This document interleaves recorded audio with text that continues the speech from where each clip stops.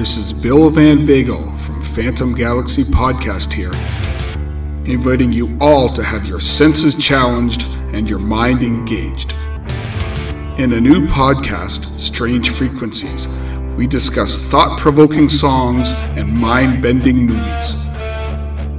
That's Strange Frequencies, a Phantom Galaxy podcast, where the needle drops and the story begins.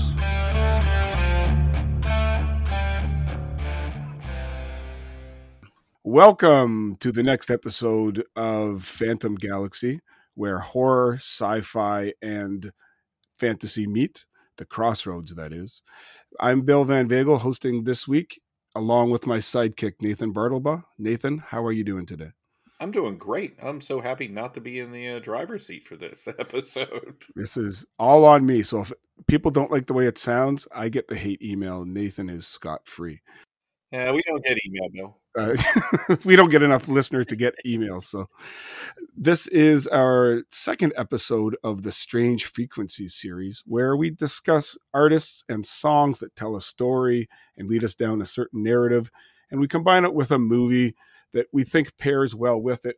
And this week's episode pairs perfectly because they come from the same source. We are talking about the soundtrack and the movie Maximum Overdrive, which is a divisive film within the horror genre because some people love it, some people think it's trash, and there are some people in between. But to discuss this, we were kind of thinking about what we're going to do for this episode because I wasn't quite sure and Nathan wasn't quite sure. And we get a DM message from our good friends at Horror Chronicle podcast, Gerald and Ryan, and they said, we want to get involved and we want to discuss Maximum Overdrive. And actually, I think it's absolutely perfect that they do, because they are both huge music fans. I think they align with Nathan and I very well in our tastes and our sensibilities of music. And with Gerald being a musician of great renown, he's able to give us insight into music production and the playing of instruments that I just don't have. And unless Nathan has a musical instrument that he plays that I am not aware of. Do you, Nathan? Man, see, that seems like that was a setup for a Ryan comment. I was gonna say it, but I kept myself. I don't want to assume anything. Mostly partial to the flute. It was a flute. It was a type of flute. I'm gonna say. I'm still trying to get past this musician of great renown here. I'm already past that. Take it and go with it. Okay, because on his picture, it's him playing the guitar, and I'm like, he must know what he's doing.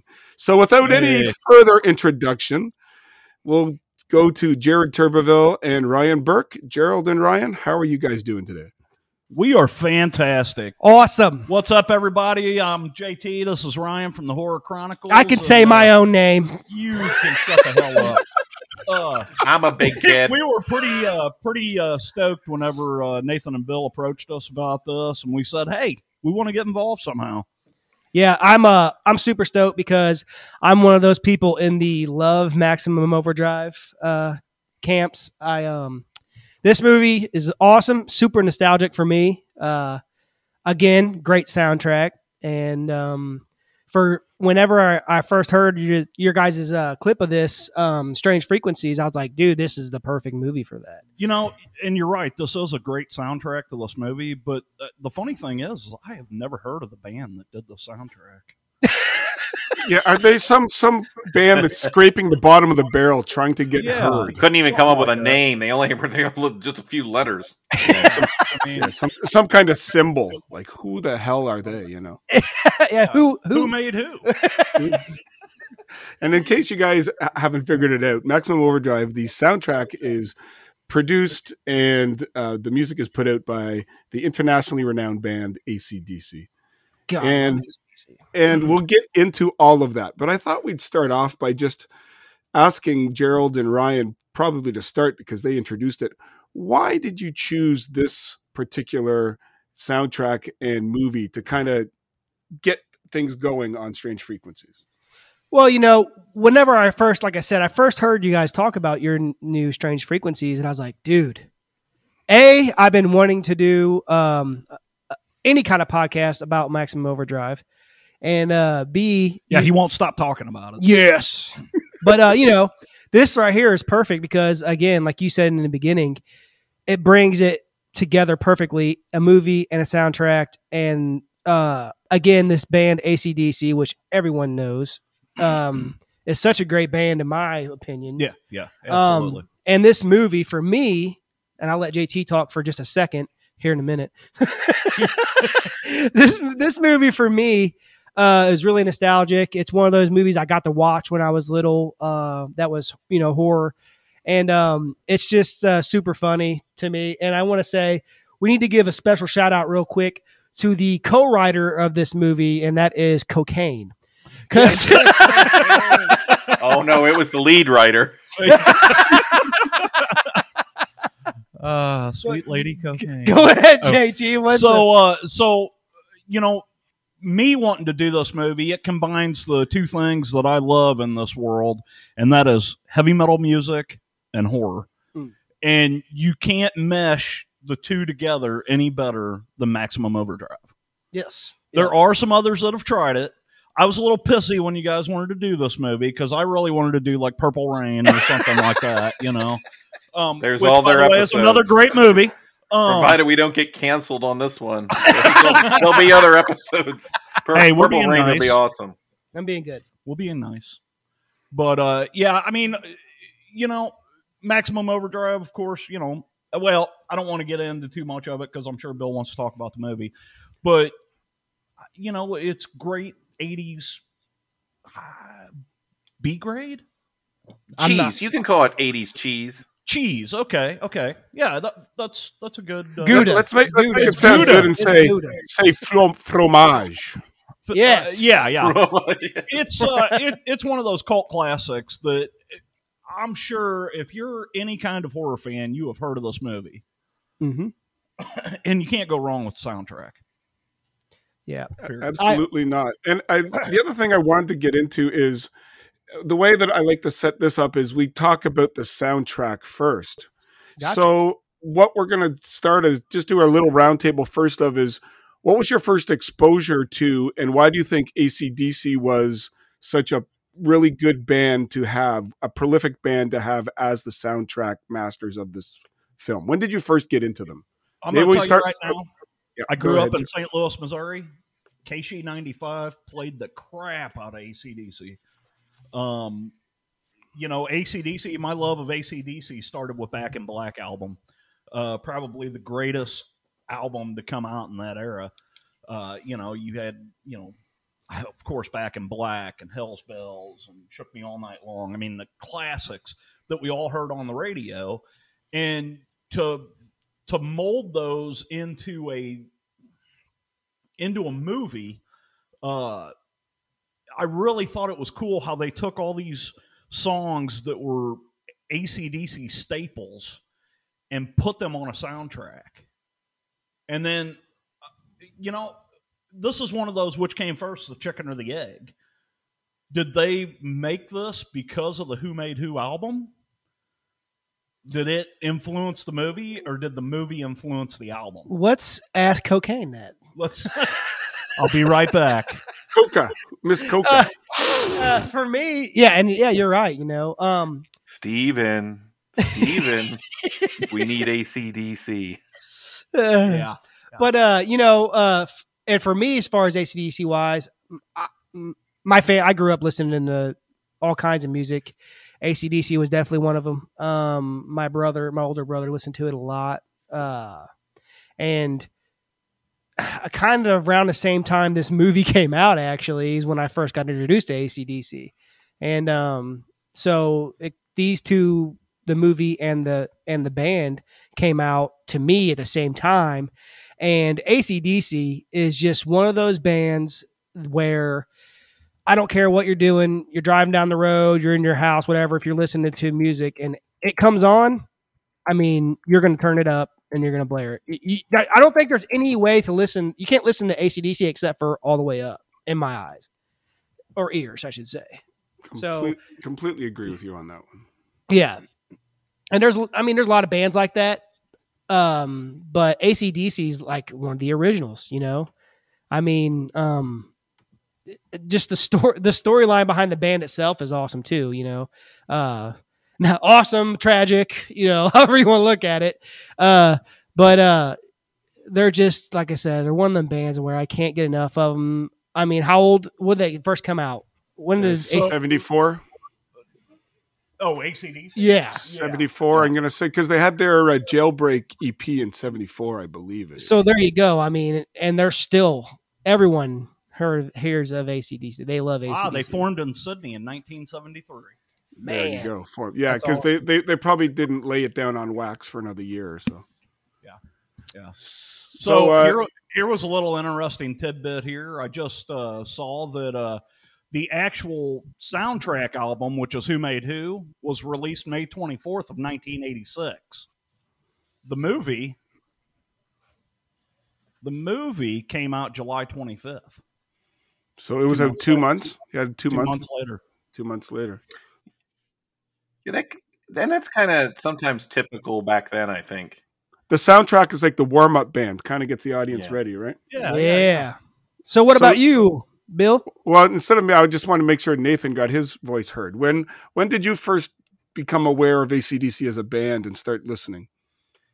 It was probably in the 80s too. Now, it's funny because growing up, my parents listened to music. A lot of it was more of your like typical like 70s and at that point, 80s rock music. And so there wasn't a lot of the heavy metal going on, but we had an uncle Jimmy, right? Most people have an Uncle Jimmy, and he's usually the guy that introduces you to all the wild stuff, right? And sadly, he is since passed, but we would go over to their house and, holidays and things like that. And he'd be in the recliner with the, that big, the big gulp full of cola or whatever, and sitting there blaring heavy metal. And, everyone else just left and walked away. and that it was funny because that was about my singular exposure for a while, would be hearing them then. And then, picking up on the songs and being like, okay, let me go find this and let me go hear it. And so honestly, probably the first sustained exposure to it beyond hearing it, when he was playing at some of these family gatherings, would have been Maximum Overdrive, and once in a while on the radio, down here in Maryland, we have like at 98 Rock, that was the kind of local rock station, like the only one that really played anything that would be even considered heavy or metal.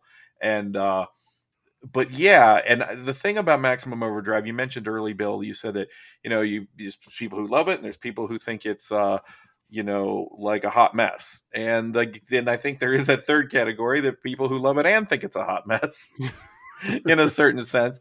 And I probably kind of fall into that category. But it's an affection, a hot mess. But I think I saw it.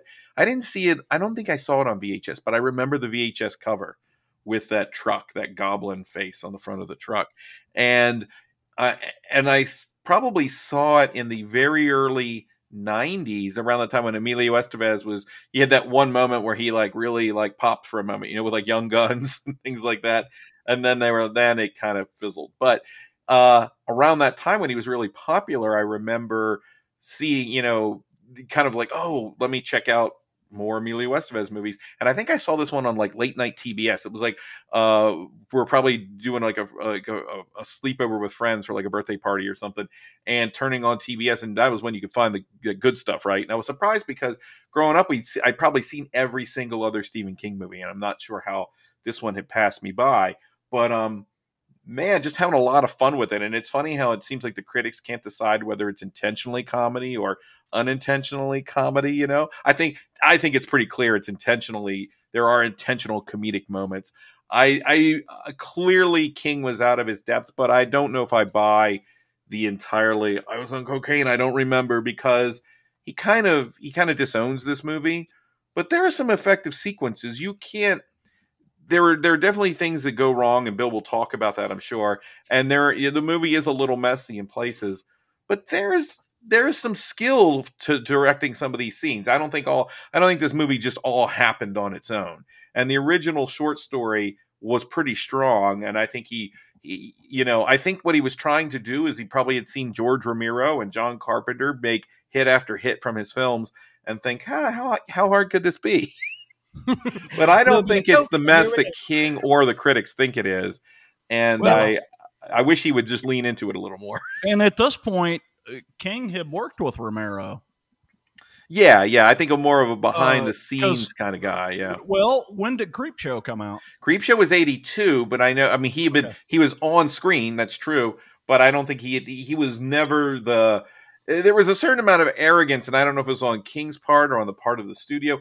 Do you remember the one Maximum Overdrive poster? You don't see it as much anymore, but I think the one they used to sell the movie literally had Stephen King with marionette strings attached to like Emilio Estevez and all the actors, and he's moving them around, and it's like, now King directs his own horror, and I'm like, oh, pride goes before the fall.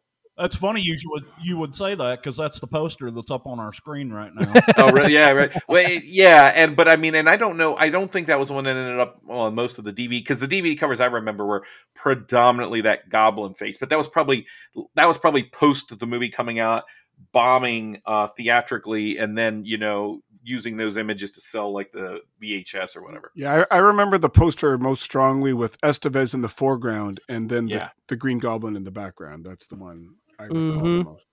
But as far as my personal experiences with AC/DC, I was 11 years old when Fly on the Wall came out. Great. So this is the perfect, you're young, you're impressionable. My parents were huge music lovers, but they were Beatles and CCR and Elton John and such. So I had to kind of dig. And even to this day, still, my mom says I still listen to that loud crap. Yeah, I'm still listening to that loud crap, Mom. Yeah. And AC/DC was one of those ones where, it was always played on the radio, the top 40 stations and the rock stations played it. It's kind of like Bob Seger, that kind of thing, where it gets played all the time.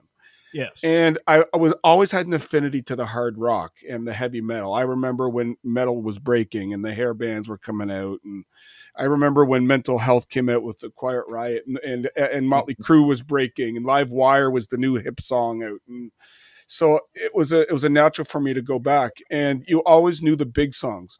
Anybody that's ever seen me at a wedding knows when You Shook Me came out, I just own that dance floor. That's me. Get out of my way. I'm dancing to that song. But, but then you hit your stage at university when you're 19 and you got all the drinks and you have all the smokes and you take a deep dive into their back catalog. And that's when I kind of discovered the Jailbreak and the Bond stuff that isn't quite as advertised as some of the later albums are. I can remember very distinctly, I was about 11 years old. I was on my front lawn and I was singing the song, Let's Get It Up. And my mom looks at me like, do you know what the heck you're saying? I'm like, no, but I'm rocking back and forth like Angus, so I don't care what the song means. Yeah. And then in the year 2003, everybody remembers the world was going through SARS, an pandemic kind of like that we're going through now to a lesser level. And Ontario was hit very strongly. I think of any place in the world, it was one of the worst. So they held this big benefit concert that ultimately became known as SARS Fest. And 450 to 500,000 of my closest friends and I were at Downsview Park. And it was headed by the Rolling Stones. It had Rush. It had BTO. It had a whole days full. The Isley Brothers, the Flaming Lips, a whole bunch of bands were there. But AC/DC was up just before the Stones. And they blew the Stones off the stage. The Stones had no chance after AC/DC came on. Man. And it was it was the first time Brian Johnson said, at one point, Angus Young does a solo and he takes Johnson's cap off his head and wears it. And Johnson goes, that's the first time in all our years together he's ever taken my hat off. And so it was amazing. So I've seen it. I've been 10 feet from Angus and I've seen the sweat roll off his chin and stuff. And he is the hardest working guitarist out there. Yes, he's flashy, but he can play. And to this day, when I hear She's Got the Jack, when I hear Jailbreak, when I hear, Girls Got Rhythm, you immediately start tapping your fingers, touching your toes, and you're off to the races because it's fantastic. Oh yeah. Yeah. And so, and I was going to ask Gerald, as a musician, I don't know if you've ever tried to cover any of their music. It seems like it's 4 chords straight ahead rock and roll. But I don't know. I'm not a musician at all. How technical or tricky is it? Some of their stuff is very simple. They are very blues oriented, but with a rock flair. We used to. So I played in a cover band for a while, and we used to cover For Those About to Rock, and what's that one song we used to do all the time? The Wheels on the Bus. The song with the bagpipes on it. Oh, that's a long way to the top. Yeah. It's a long way to the top. That song is very powerful, but it's pretty simple to play. Mm. You know. But it takes something. You got to have the quote unquote the balls to play it. You got to go balls to the wall and give it your oomph. Exactly, and you know, playing in a band, you know, you can play the simplest song in the world, but it's all how everybody on that stage gels together. Yep. And AC/DC, they gel in spades, man. They are right there, you know. Yeah, there. I mean, you know, with Malcolm, I think Malcolm is kind of the backbone of that band, the kind of the other brother, but he held that band together. And when he passed, I think they lost a bit musically because he, you know, it's like when Entwistle died, like you just can't replace that. So I think when Cliff Burton died, Metallica. When Cliff Burton died, and like hey, wait. No, I'm not saying they're bad or they got worse or anything. No, you're right. Just a different band. I mean, Cliff. Dang it, Cliff is the reason why I started playing. You know, I'm between him and Steve Harris from Maiden. Yeah, so I mean, you know, yeah, I love Metallica, but we're not talking about that. We're talking about AC/DC. And I would tell you with AC/DC, it's crazy how, you know, JT talks about how some of the stuff that they do is simple, but it's so great. It's so powerful. Sometimes in music, less is more. Exactly. You can get more power and more emotion into something that's simple versus an intricate. You know, I've played everything from, well, I've never played country. I'm not a country guy, but I've played, you know, simple ballads to extreme death metal. And, you know, there's something there for everybody, you know. Story, they do weave a story in a lot of their songs, and it's relatable. And it's relatable, right? Yeah, exactly. I mean, I was going to say, who hasn't hung out at the bar at 2 a.m. and you're buzzing and you're trying to pick off who's left? I mean, that's what the story they tell. Yeah. So Bill, let me throw a question out there to you. Sure. Bon Scott or Brian Johnson? Oof. Oh, I think as a performer, I think Bon Scott, he mastered that stage. I think Brian was a little bit better on the music side, but I can see where he's grading to some people. Yes, yeah, I could see that. It's like a Geddy Lee or it's like a Robbie Halford, like a Dickinson. If you can't hit that high voice or you don't like the scratchiness, you're not going to be appealed to it. But I think he had more chops. But I think Bon was the better musician, stage showman. The better showman. Yeah. See, and AC/DC is that perfect mix, I think, of the musicianship and the showmanship. You know, it never feels forced with them. It's a shtick just like anybody else, but it never feels like a shtick. It's just them. I mean, it's weird when I see Bon Scott with a shirt on. Yeah. You know, I wonder if they buried him without his shirt. Well, probably just his puff of his chest hair just below, you know. Yeah. You know, and it's I love AC/DC, all of them, all of it, you know. But I'd say I prefer Bon Scott. And it was just crazy though because I like that gravelly, you know. Just like with Motorhead, I love Motorhead, you know. Rest in peace. And Lemmy, you know, he had that gravelly and the way he played and sang, you know. Yeah. But you know, the way Bon Scott went out was just nuts. We could do a whole side story on every album and talk about that because we could. 100%. Each album tells a story, and even, you know, some of their, you know, if you look at Flick of the Switch, it didn't do well, you know, sale wise, but it's still a hell of an album, you know. Like, yeah, definitely. Well, and that's how you talked about Fly on the Wall. Fly on the Wall wasn't a top tier album for them. No, but I'll be honest with you, it was probably one of my favorite albums from them. It was the one that I got into the most. Any album that has a song called "Sink the Pink," yes, game on. Sink the Pink, absolutely. But I think it's time we kind of dig into the soundtrack and bring it back. And the way I did it is I broke it down song by song. So I'm just going to go over each song and then each of us can give our comments on what they liked, disliked, they thought it was good, thought it was bad, what have you. So the first song, now going into this, I think I want Nathan to start because Nathan said that he had the album back in the day. So what kind of impact did the album have on you, Nathan? Well, and excuse me, because of the fact that really so many of those songs that were on the album, were the already kind of pre-existing AC/DC songs. And what was it? 3 were like two. Two of them were for it. Yeah. And of course, the Who Made Who song was actually written specifically as the theme song for Maximum Overdrive. Stephen King's favorite band at the time, I don't know if it still is, was AC/DC, which is how they got involved with all this.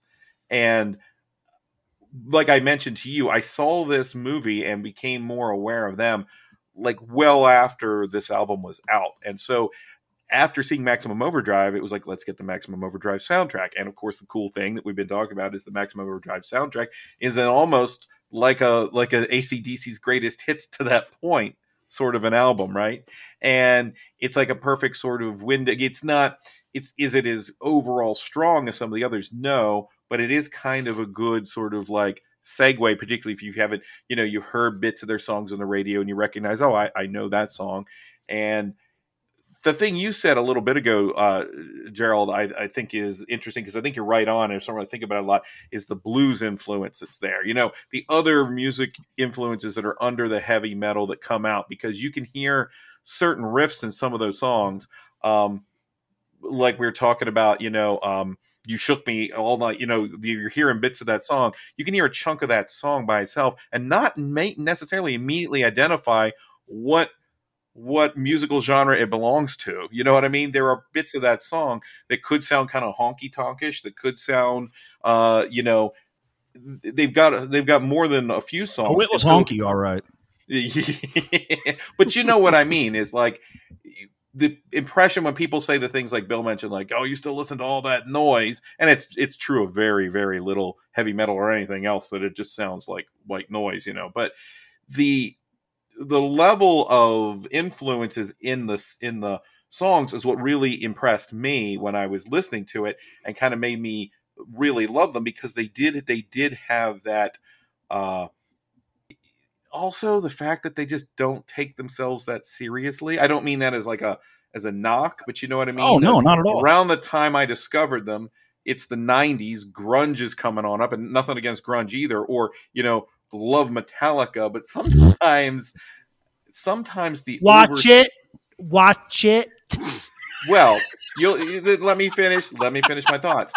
The thing with Metallica, though, is at a certain point that the musicianship and the showmanship and everything is very high too. But like, this was a time like Unforgiven and things like that were coming out, and it's like, it's really cool, but man, it's downbeat. Purposely so. But Reload. Yeah. Oh, Saint Anger. Yeah, and there's just a minute of like, wow, the pageantry stuff is there, but there's a bit in the 90s where I was like, I could do with it. I'm a teenager. I don't need this much morose material. Yeah. And AC/DC is never really morose. You can say that. No. Until we get to song 5, but we'll get to that in a little bit. Yeah, but we've got a cool little thing to talk about on song 5, but we'll get there. All right. So the first song on the album, 3 minutes and 27 seconds, it was Who Made Who.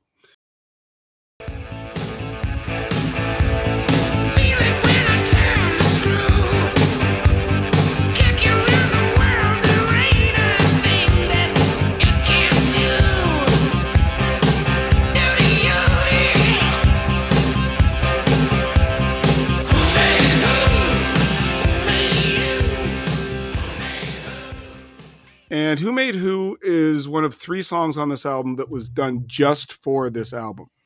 A lot of people think this song has been around forever, but it was created for the soundtrack. The video games, they play me. So here's what my little notes are, and we'll just go around I take each song and I try to analyze it and I try to figure it out. I couldn't make heads or tails of what the hell the lyrics mean in this song. It is absolute jibber-jash, it's them adapting the story. Yeah, like they've got a beat, and they kind of know where they want to get to at the end of it, but don't try to analyze it because I tried. You can't make any heads. Like, is it about perhaps about drugs? Is it perhaps about the manipulation of women? Is it perhaps about the use of technology and finances? They're all kind of alluded to, but really, it's got a nice beat. It's easy for the listener to figure out, and it's got great guitar work. And that's what I get out of it. Yeah. I don't know about you guys. What you guys? I'm there with you on that. Yeah, the song is kind of out there. You know, who did make who? You know, I'll make you. I was going to say, did the waitress in the at the restaurant at the diner start talking about "We made you, we made you, we made you"? Yeah. Who turned the screw? For me, this song, so a lot of music sometimes, you know, like you said, you don't need to dig deep into the lyrics. They're just there. It's just a beat or a rhythm or something, you know. Who Made Who, to me, it's crazy because this all goes back to nostalgia for me. Brings back to a time whenever I was younger. I had no worries. I loved horror. I got to watch horror. This had a big part of it. So it brings back to some happy times, you know. So that being said, whenever I'm having a day that I like a long work day or something, and I'm on my drive home, I can roll the windows down. On a day like today, it was beautiful down here, so I could roll the windows down, take the back road home, turn on Who Made Who, and just it zen me out. You know, it's a song for me, makes me happy. I get along with it, puts a smile on my face when I hear it, and I can just, like I said, roll the windows down and just jam out. And by the time I get home, I'm happy again. So that's my outlook on that song. What do you think of this one, Nathan? I love it, and I do think it's as simple as, and we saw a lot of this more in the 80s. Now someone's like, write a theme song for me and for the film, and you know, they just make a song and here you can have it. I think in their own weird way, because remember that this short story exists before the movie, the Trucks short story, that what was happening is Stephen King said he was adamant. One thing he was absolutely adamant about was that AC/DC do the soundtrack to this movie. And so if nothing else, if everybody wants to slag him for the movie, he did make that decision, or Cocaine made it, or whoever made it. But the point being is then AC/DC was sort of like, we really want to give at least, end up with 3, but we want to at least give one piece of original music. And if you listen to the song, I mean, in its own weird way, I don't think it's about anything deeper than machines taking over, the same plot as the film in a weird way. Like when they're talking about the video games playing, I mean, yes, there's a little bit of that suggestion that aren't we already there? In the 80s, oh man, if the 80s only could have foreseen that, if they had seen, what's going on now, they realized it was so much worse. They would have wished we lived in Blade Runner, right? And so maybe it would be better if the trucks were in charge, but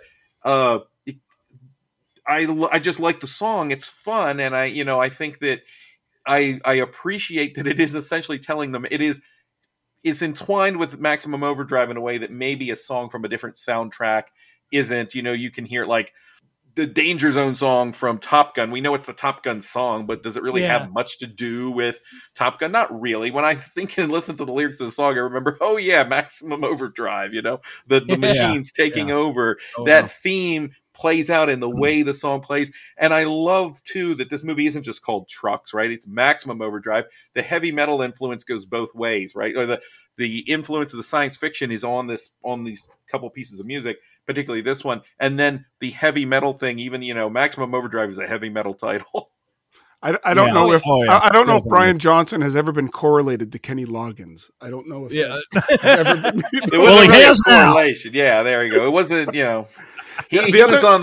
he got the upper side of that though. So the other aspect to this song is at a time when Michael Jackson was selling Pepsi and all that. Yeah.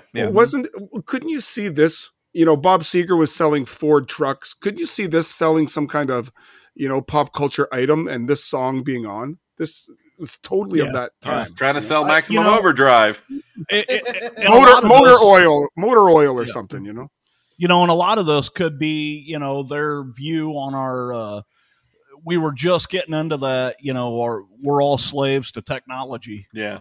I mean, we made you, but you're controlling us. Exactly. It's the Terminator kind So of. who scenario. really made who? Yeah. I mean, you there could was go. a lot of that going on. I mean, look at one of Ryan's favorite movies, They Live. Mm. That That's a was whole other- all about censorship and the way 1 year later, I believe. that marketing drives us. It's like a documentary. And I mean, for all those people that think AC/DC's fluff about drinking and getting women and whatever, you give this question to a fourth year Oxford University, put it on a paper and say, who made who? And you could write for days. Yeah. Yes, you could. Bill. So to take that to the genius second, of AC/DC. the genius of Angus and Malcolm keep on living, Yeah. Now, to take that to the second song, we got You Shook Me All Night Long, the iconic song, 3 minutes and 30 seconds, which is perhaps their most well-known and best-selling song.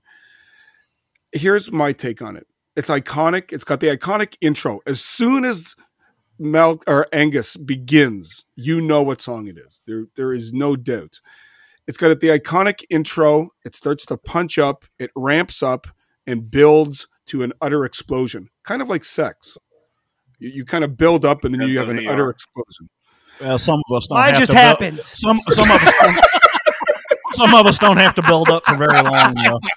Some of it's kind of like a 30-second song, but Yeah. and ends with a bang. Done before the intro's over. He hasn't even gotten to the chorus yet. Done. The intro is like foreplay. Exactly. But I mean, he's got his raspy voice. The song is catchy. It's uncomplicated. It tells a story that most adults can relate to. Or is it a song about a car? Think of it in that sense, right? Now, this was the first single with Brian Johnson as the lead singer. So this has a little bit of cachet to it. And the title of the song was about Malcolm and Angus they had the title. They had created the title of the song and they worked backwards from there. So this was one of those backwards created songs. They knew what the song was going to be. Now let's create a tune around the title. So that's kind of what I got out of that. So what do you guys think of this one? Other than it's a great party tune, you've had a couple beers and you're cranking it. Bill, you stole one piece of thunder. This is a classic AC/DC song. I mean, and honestly, for them to put this song in this film may have been more of a marketing ploy than anything, because everybody knows and loves this song. And and you see the preview, and all of a sudden you hear that. I'm going to have metal power chords play over every time you guys curse, so it'll be awesome. Don't worry about it. You're going to have a whole album on here. Yeah, right. So this episode's going to be 5 minutes long. What you say that about them putting it on there, but it goes amazingly with the movie. It does. But I feel like they wrote the part for the movie to go with this song. Well, yeah. And I'm really going to emphasize that in the next song. Bill says, is it about a car? I mean, this could have been the theme song for Christine from 1984. Yeah. Like 100%. the way that movie is played, and if you look at all the lyrics, if you read all the lyrics to the song, it keeps that edge where the car and the woman could be, interchangeable there in a sense. And that's kind of the thing that Carpenter plays. And I honestly, there's a lot of Maximum Overdrive. It seems like King is thinking back to what Carpenter did in Christine, and trying to cash in on some of that a little bit. And yeah, I mean, it's a fun song, but I think it does fit pretty well. But yeah. 100%. Oh yeah. Well, and the link to Christine is palpable, because in Christine, when the car starts up, you get that green glow, and that's same as the green glow above the Dixie Boy, right? Yeah. So it's all over the place. Yeah, and for me with this song, again, I love this. Is why I love music and I love movies. Brings you back to a better time or a different time. I grew up in a very small town. Well, when I say small town, literally there was I think 450 people when I moved here that lived in this town. So, and this town had 2 bars. And they were family owned, So that's a pretty good ratio. It's a 2-bar town. It was complete with 2 bars. Hey, No, two I was bars. gonna say- Hey, that's straight out of freaking Austin Powers. I was going to say, right there. there's Got a no long, smooth shaft and 2 balls.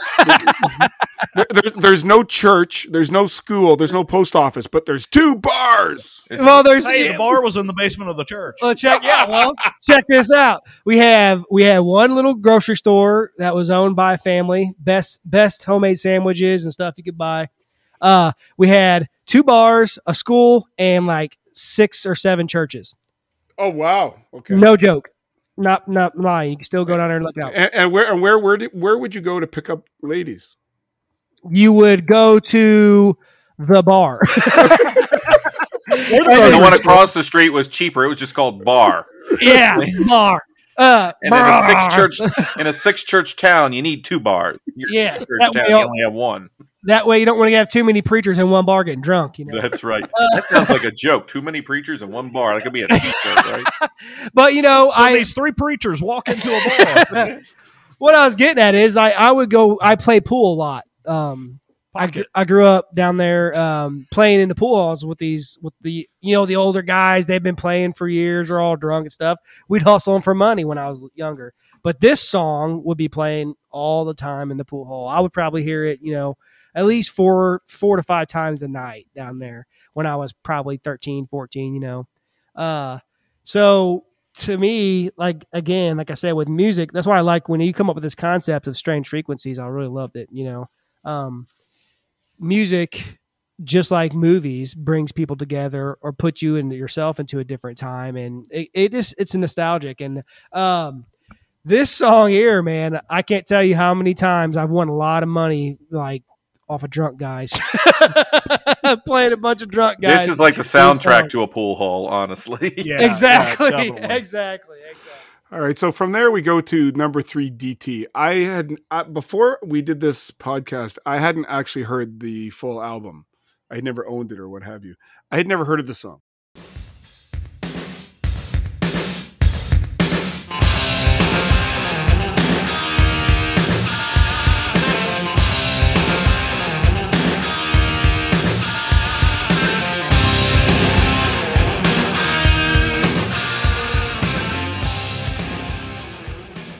So I had to immediately look it up and look into it. I don't think there's a lot to talk about this one. It's an instrumental. It's an instrumental. It's instrumental. To me, there's another instrumental that comes later that I thought was of substance. This one I honestly thought was just album filler, to be honest. So here's what I'm gonna say on this, and this is kind of what I was alluding to earlier. Got 3 seconds. I think that they put this in there because if you listen to DT, it is a slower instrumental.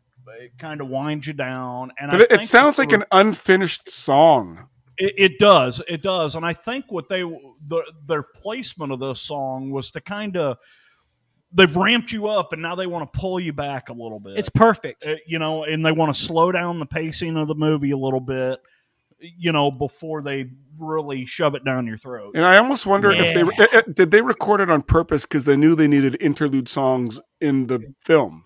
Well, and I think you're on to something there, Bill. DT to me sounds like, yes, you've been asked to write new music that's going to go with the film, and once you've done Who Made Who, you've encapsulated the entire theme of Maximum Overdrive, right? It's not like you can make another two songs that are absolutely about that film. So yeah, DT almost seems like an attempt to have score music, but done by AC/DC. You know what I mean? That's 100%. And what's cool about it is that they killed it, because we've all watched the movie however many times, but that scene when he's riding through, looking at all the stuff, you see all the stuff, like it's a perfect.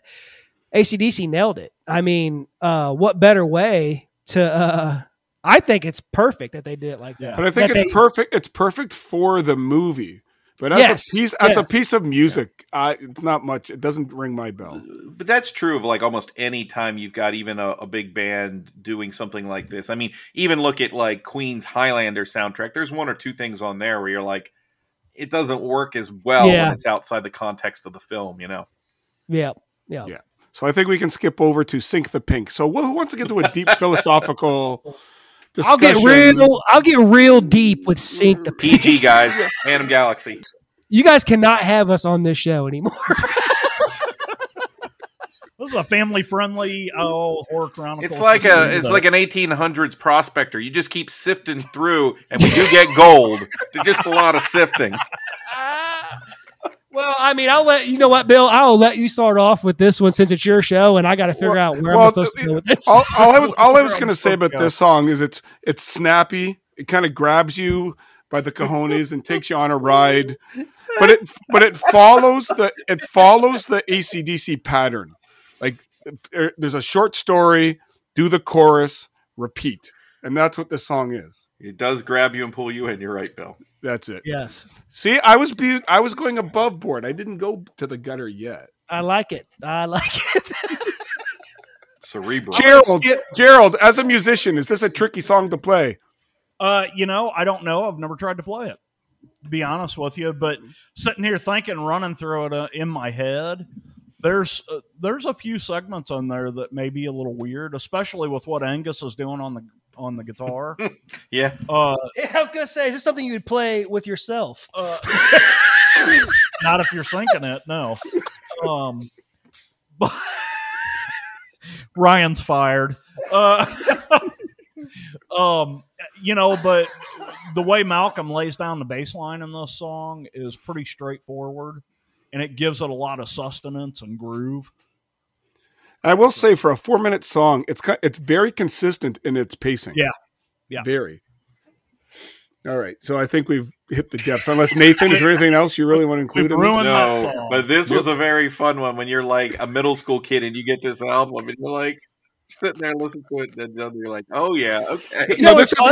This is one of those songs when you're 10. You say, "Dad, what does this mean?" He says, "Son, wait 3 more years." Somebody learned things from health class, and I learned it from him too. What does it matter? What's funny is we say this and we're sitting here talking about this, but I mean, we got kids now walking around singing Cardi B. So it definitely could get worse.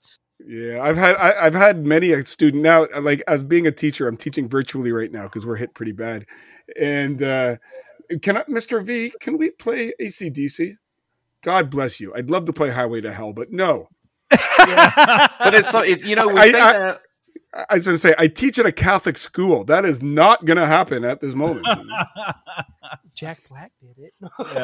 Yeah. My son started singing something the other day because they were talking about something and something about church or something. And Johnny ran by and just started singing "Highway to Hell." And I was like, "Oh man!" Now that song is very easy to play. Yeah, and they put it. Funny, they put all these songs, like AC/DC is almost quaint by now standards, right? Like they put these songs in like Pixar movies and in like Pixar, DreamWorks movies. I think there's 2 or 3 of them, and I've heard Highway to Hell playing in like kid movie trailers. I mean, I can easily see it. If last year my daughter watched Trolls 2. Oh yeah, and Rocky Like a Hurricane was on. I'm like, what? Uh-huh.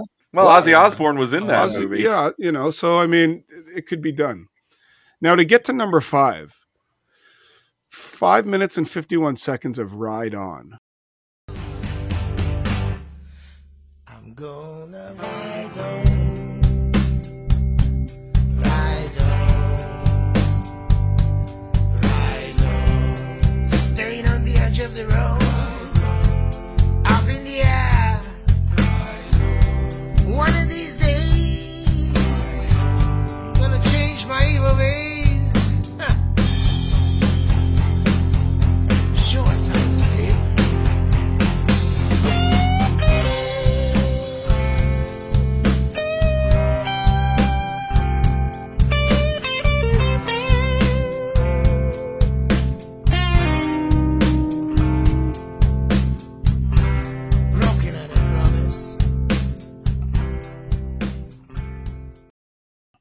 Now, we could talk about this song for a while. It is the only song on this album, with the venerable Bon Scott off the Dirty Deeds Done Cheap album.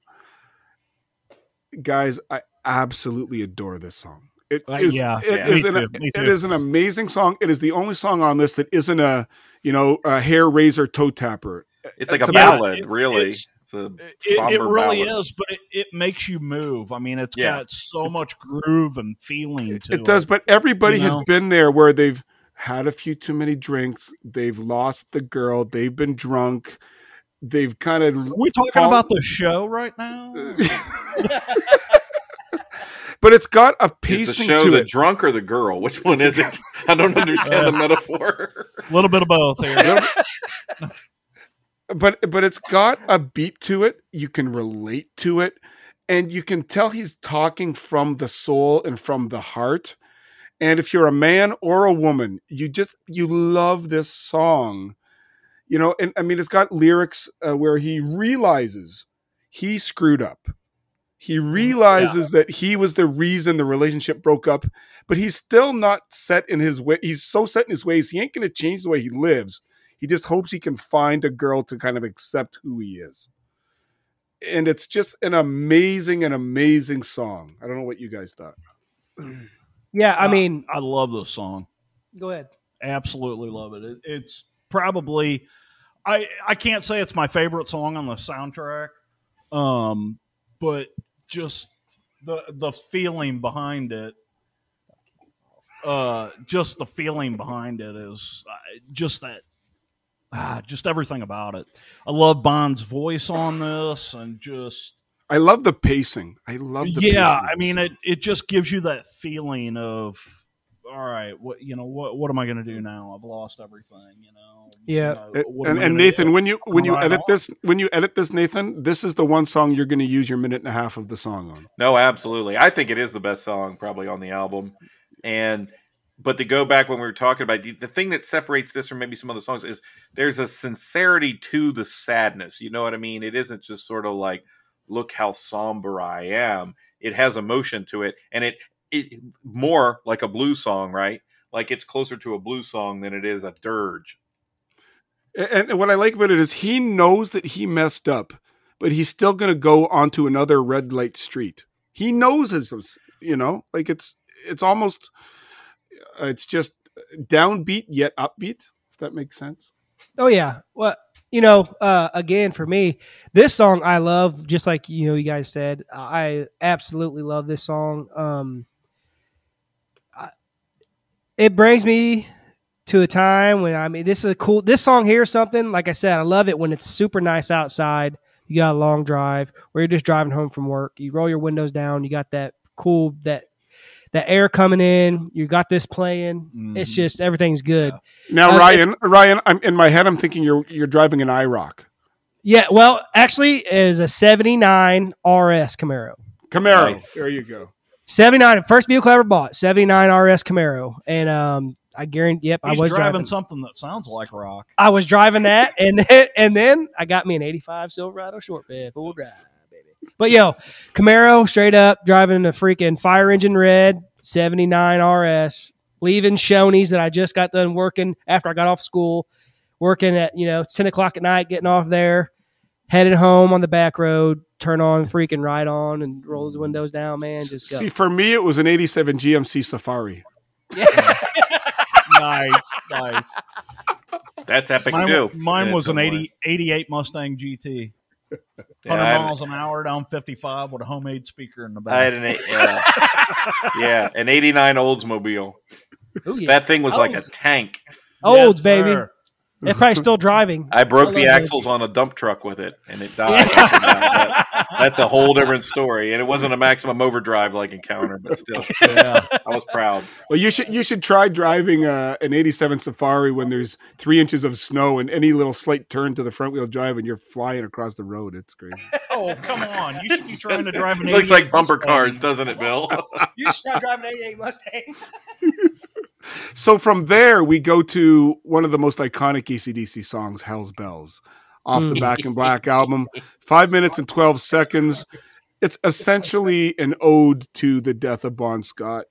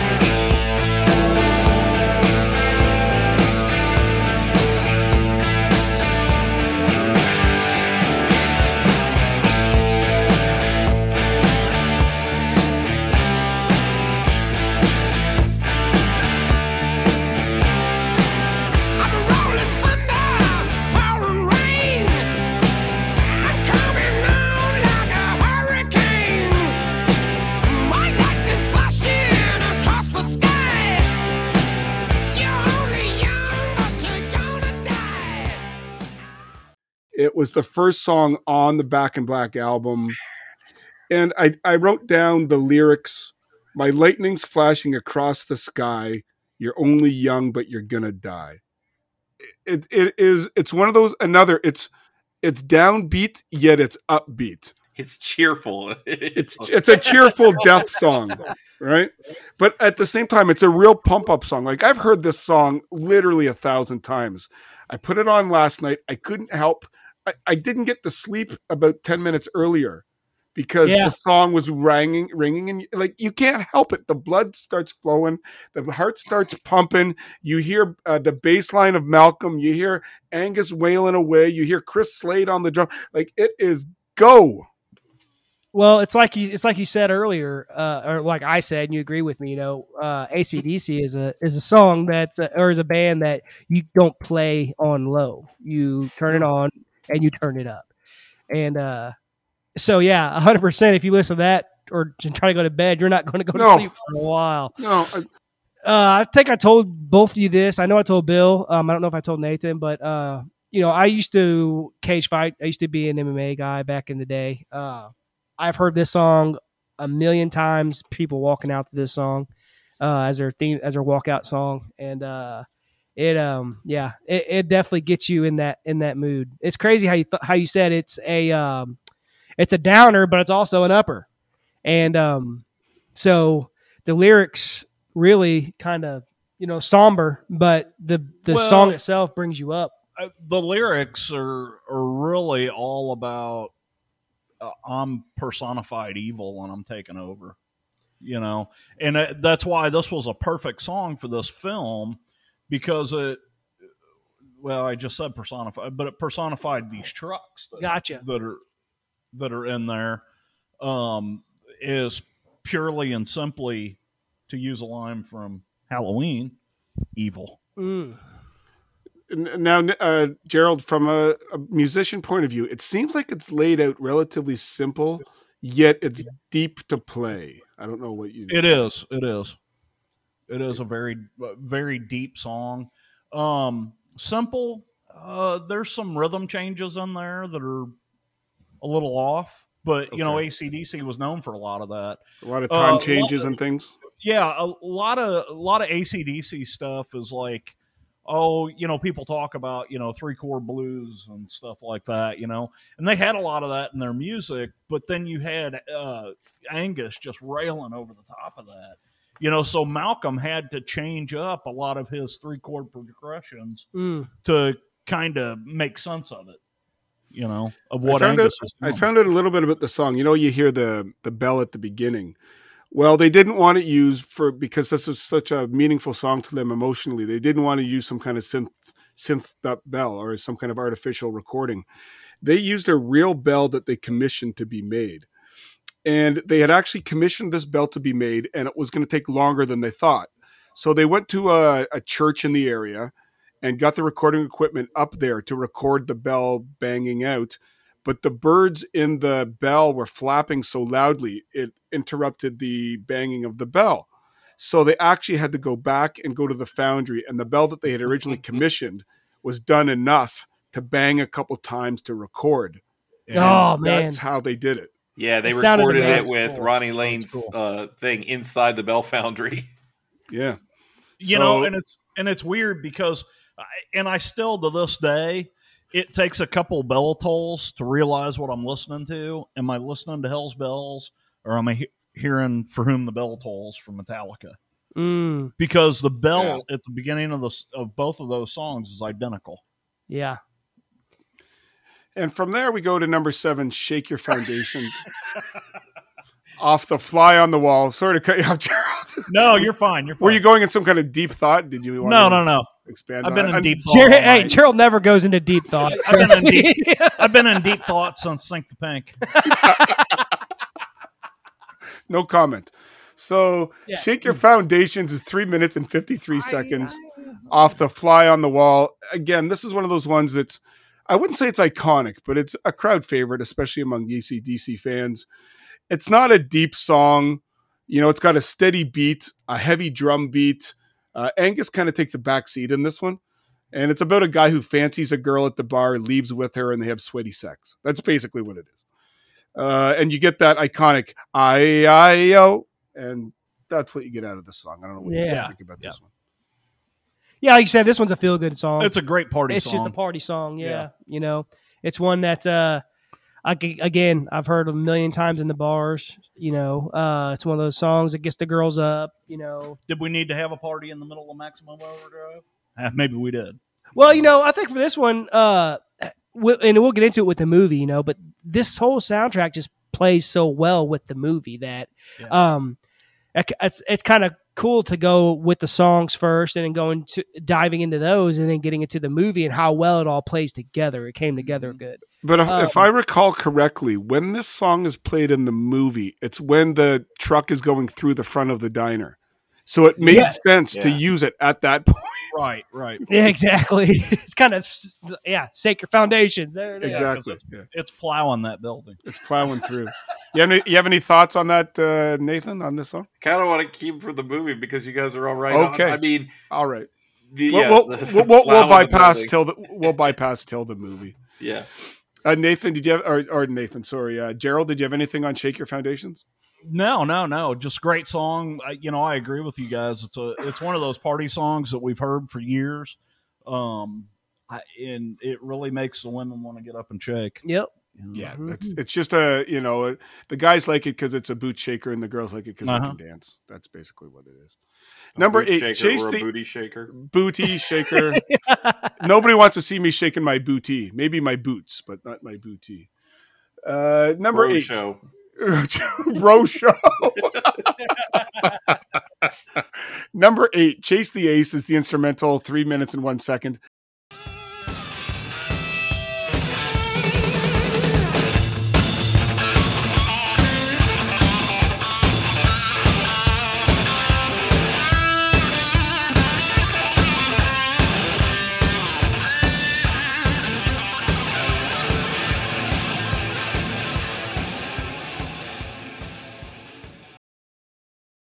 I didn't know this song prior to doing this podcast either. It's an instrumental, obviously done strictly for this soundtrack and for the movie, for the purposes of using it in the movie. But I will say this: I like it a lot more than DT. I think it's a good little rocker, and it's a legitimate instrumental song that it's a little rough around the edges, but with a little bit of work could be made into a longer form and a really good song. I don't know what you guys thought about that. Yeah, I could see, maybe if they took Chase the Ace and DT and put them together. No, definitely not. That would be awkward. No, but could you not see them maybe Chase the Ace being kind of the middle stanza of a song and maybe something on either end of it? Yeah. I think that this. Even with DT, they could have put lyrics over that and done some more with it. Mm-hmm. This is for the film though. They didn't exactly need to do that. Well, exactly. But he's talking about possibly doing something else with it, and 100% they could. It's AC/DC. Of course, they probably could have done anything with it. But this one seemed to have a bit more oomph to it. Definitely, definitely for sure. This was one of those songs that Angus Young is like, "Hey, I got this really kick-ass song, and we need to put it somewhere." Yeah. Got this groove we need to put here. If they really wanted to go full, let them make the score. Both DT and Chase Ace feel like, anytime you have anybody do a score, whether it's like a rock band or you have like, James Horner or somebody doing a score for like Braveheart, that score goes on, you have like an hour or something of music and then, of course, 3 hours of movie. But when you really distill soundtracks, you usually, even John Williams, usually have a main theme that lasts between 3 to 4 minutes, and you might have 2 or 3 other themes. It almost feels like there was playing with the concept of could these be the themes for the film, and they didn't really go any further. Yeah. Right. Yeah. Well, and this concept was really unheard of. I mean, you had some bands do some stuff, like think about Pink Floyd's The Wall. Okay, they put out this great album, right? And they did a fantastically strange movie about it. They had a movie and they put this fantastic soundtrack to it, but they used a single band to do all the music. And, I think that goes back to what you guys said earlier was Stephen King's love for AC/DC. And cocaine. And cocaine. It's just allergies. It's just allergies. Jeez, man. No, I just ate a powdered donut. Yeah. That damn Boston cream. That's funny because I've used that phrase before. I won't even dig deep on that one. No, they didn't buy it. It's so. not worth it. I think we've dissected Chase the Ace about as much as we can. Yes.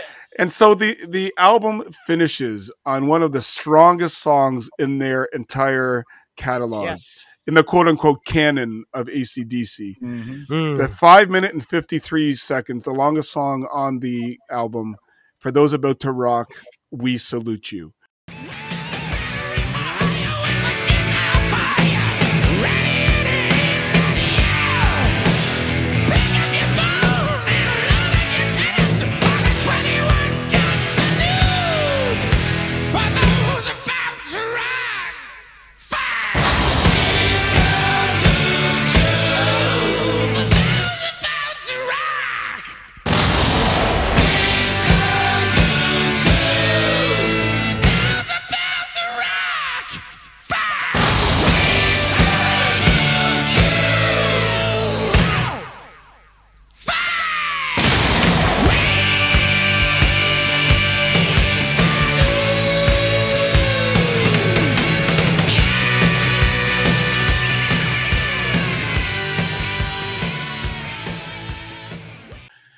And as someone who's seen them live on multiple occasions, this is the song you're not going to leave the concert until you hear them play this song.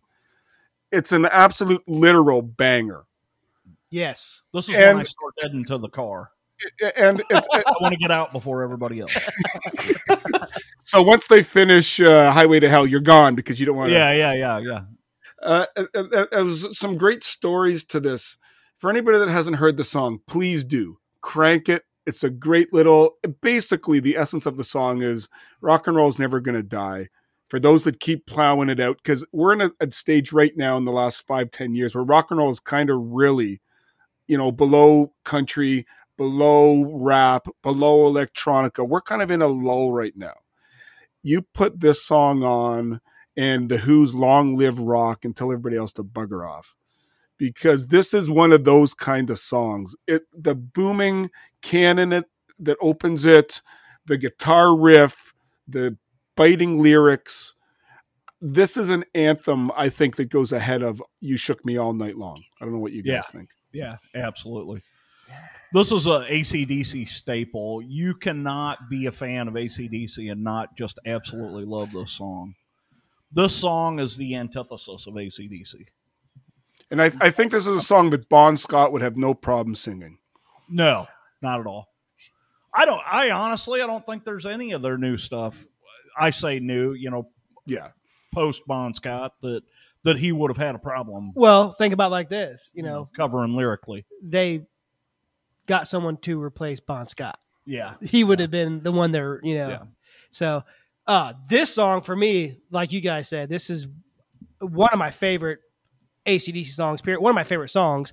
As a matter of fact, this song was the song I walked out to my first fight in the cage. So this song is his first fight in the wet paper bag. Yes, and I lost. But no, this song it just gets it. This song digs into you. It digs into you. It catches you right off the bat, man. As soon as you hear "Stand Up and Be Counted," I mean, it just gets you. And, for me, I'm getting antsy right now just thinking about it. I'm going to blast this on the way home. That's what's going to happen. Do you have any thoughts on this song, Nathan? I'm sure you have a few. No, it's great. It's awesome. It's one of their best. And again, I had never heard it except pieces of, probably heard it on the radio. But the album and having the album where I really became acquainted with it. So it's all tied again. Even though most people probably had heard it prior to Maximum Overdrive, for me, Maximum Overdrive was the gateway, so it's forever tied there. It might as well have been part of the original soundtrack. You know what I mean? And I heard some great stories of when they shoot the cannons off. And for anybody listening who didn't know, they are legit cannons that they're shooting off. And let's just say the gunpowder has sparked into Malcolm's front chest of his shirt. It has touched the arms of Brian Johnson as he's singing. They got through the song, but I'm sure there's a few body burns as a result of this song. Yeah. It's an absolute. I mean, you give me my top 30 all-time songs, period, and it's right up there. Like it's. Oh yeah. Yep. Absolutely. And I dare. There's a lot of songs on this album that would be in my top 30 list. I dare any red-blooded male or female that likes rock and roll not to bang your head for the second half of this song. You physically can't do it. You physically can't do it. So that finishes off the album, boys. Is there anything that we haven't talked about that you want to bring up about the album? No, I think you've pretty much covered it. I mean, once we get into the movie itself, just the way this album, all of this is going to come back up. The way this album played out in the film was just perfect. It's like a bad penny; it's just going to keep popping up. Or crabs. Yeah, it's sons of. Hey, right now there's a crab shortage. Don't. No, seriously. My wife and I had seafood last night, and one of the things she really likes is crab dip, and they were out of it because apparently there's a nationwide crab shortage. Come to Maryland. I said you need to go back to the 1980s. We had plenty. Alrighty, so at this point, we are going to transition as successfully or unsuccessfully as I can do so. Smooth transition. Smooth operator. Oh, Sade. How are we getting Sade? What is happening? Oh, that was Bullet Boys. I'm sorry. Sorry. We're going to go into Maximum Overdrive, the movie. If there's anybody listening who has not heard the LP for this, please do yourself a favor. Get your Spotify, get your actual album, get your CD, your cassette, your 45, whatever. Get your credit card. Buy this thing. It's a phenomenal album. Absolutely. Your neighbors may not like it, but the heck with them. So the movie Maximum Overdrive, 1986.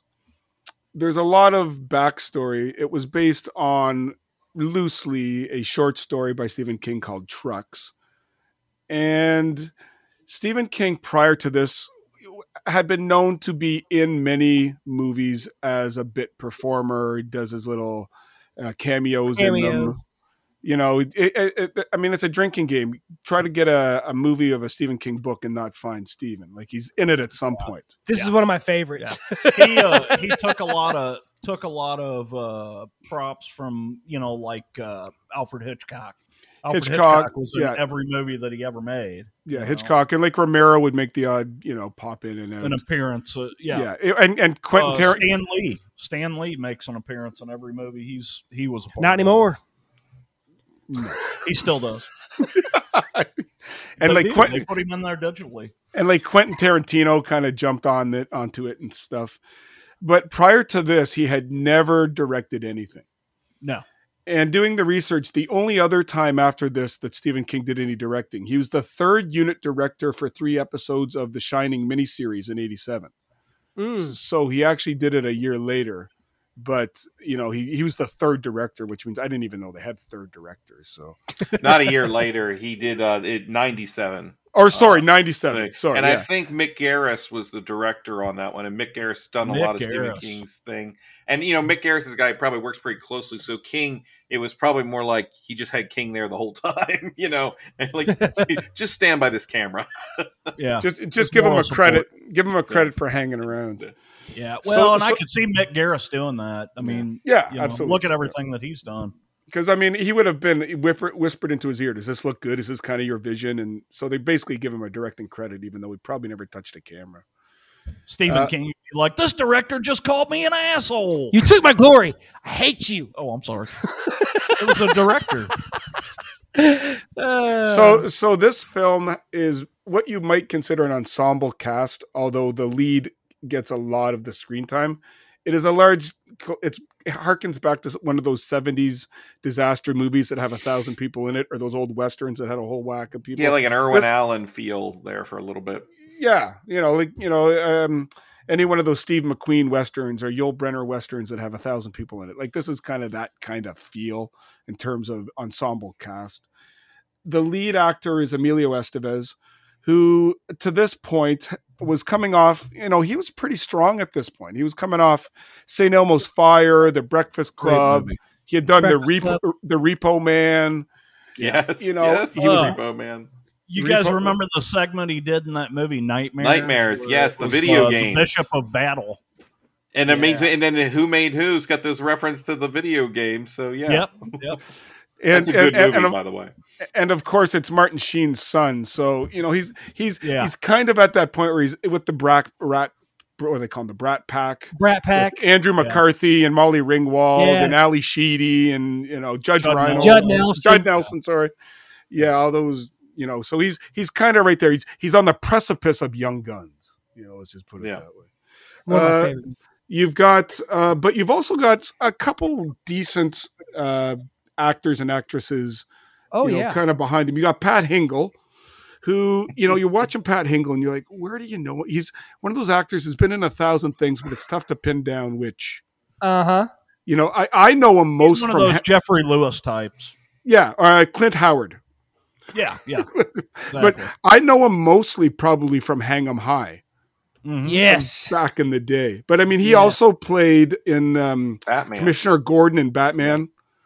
I remember him from Brewster's Millions.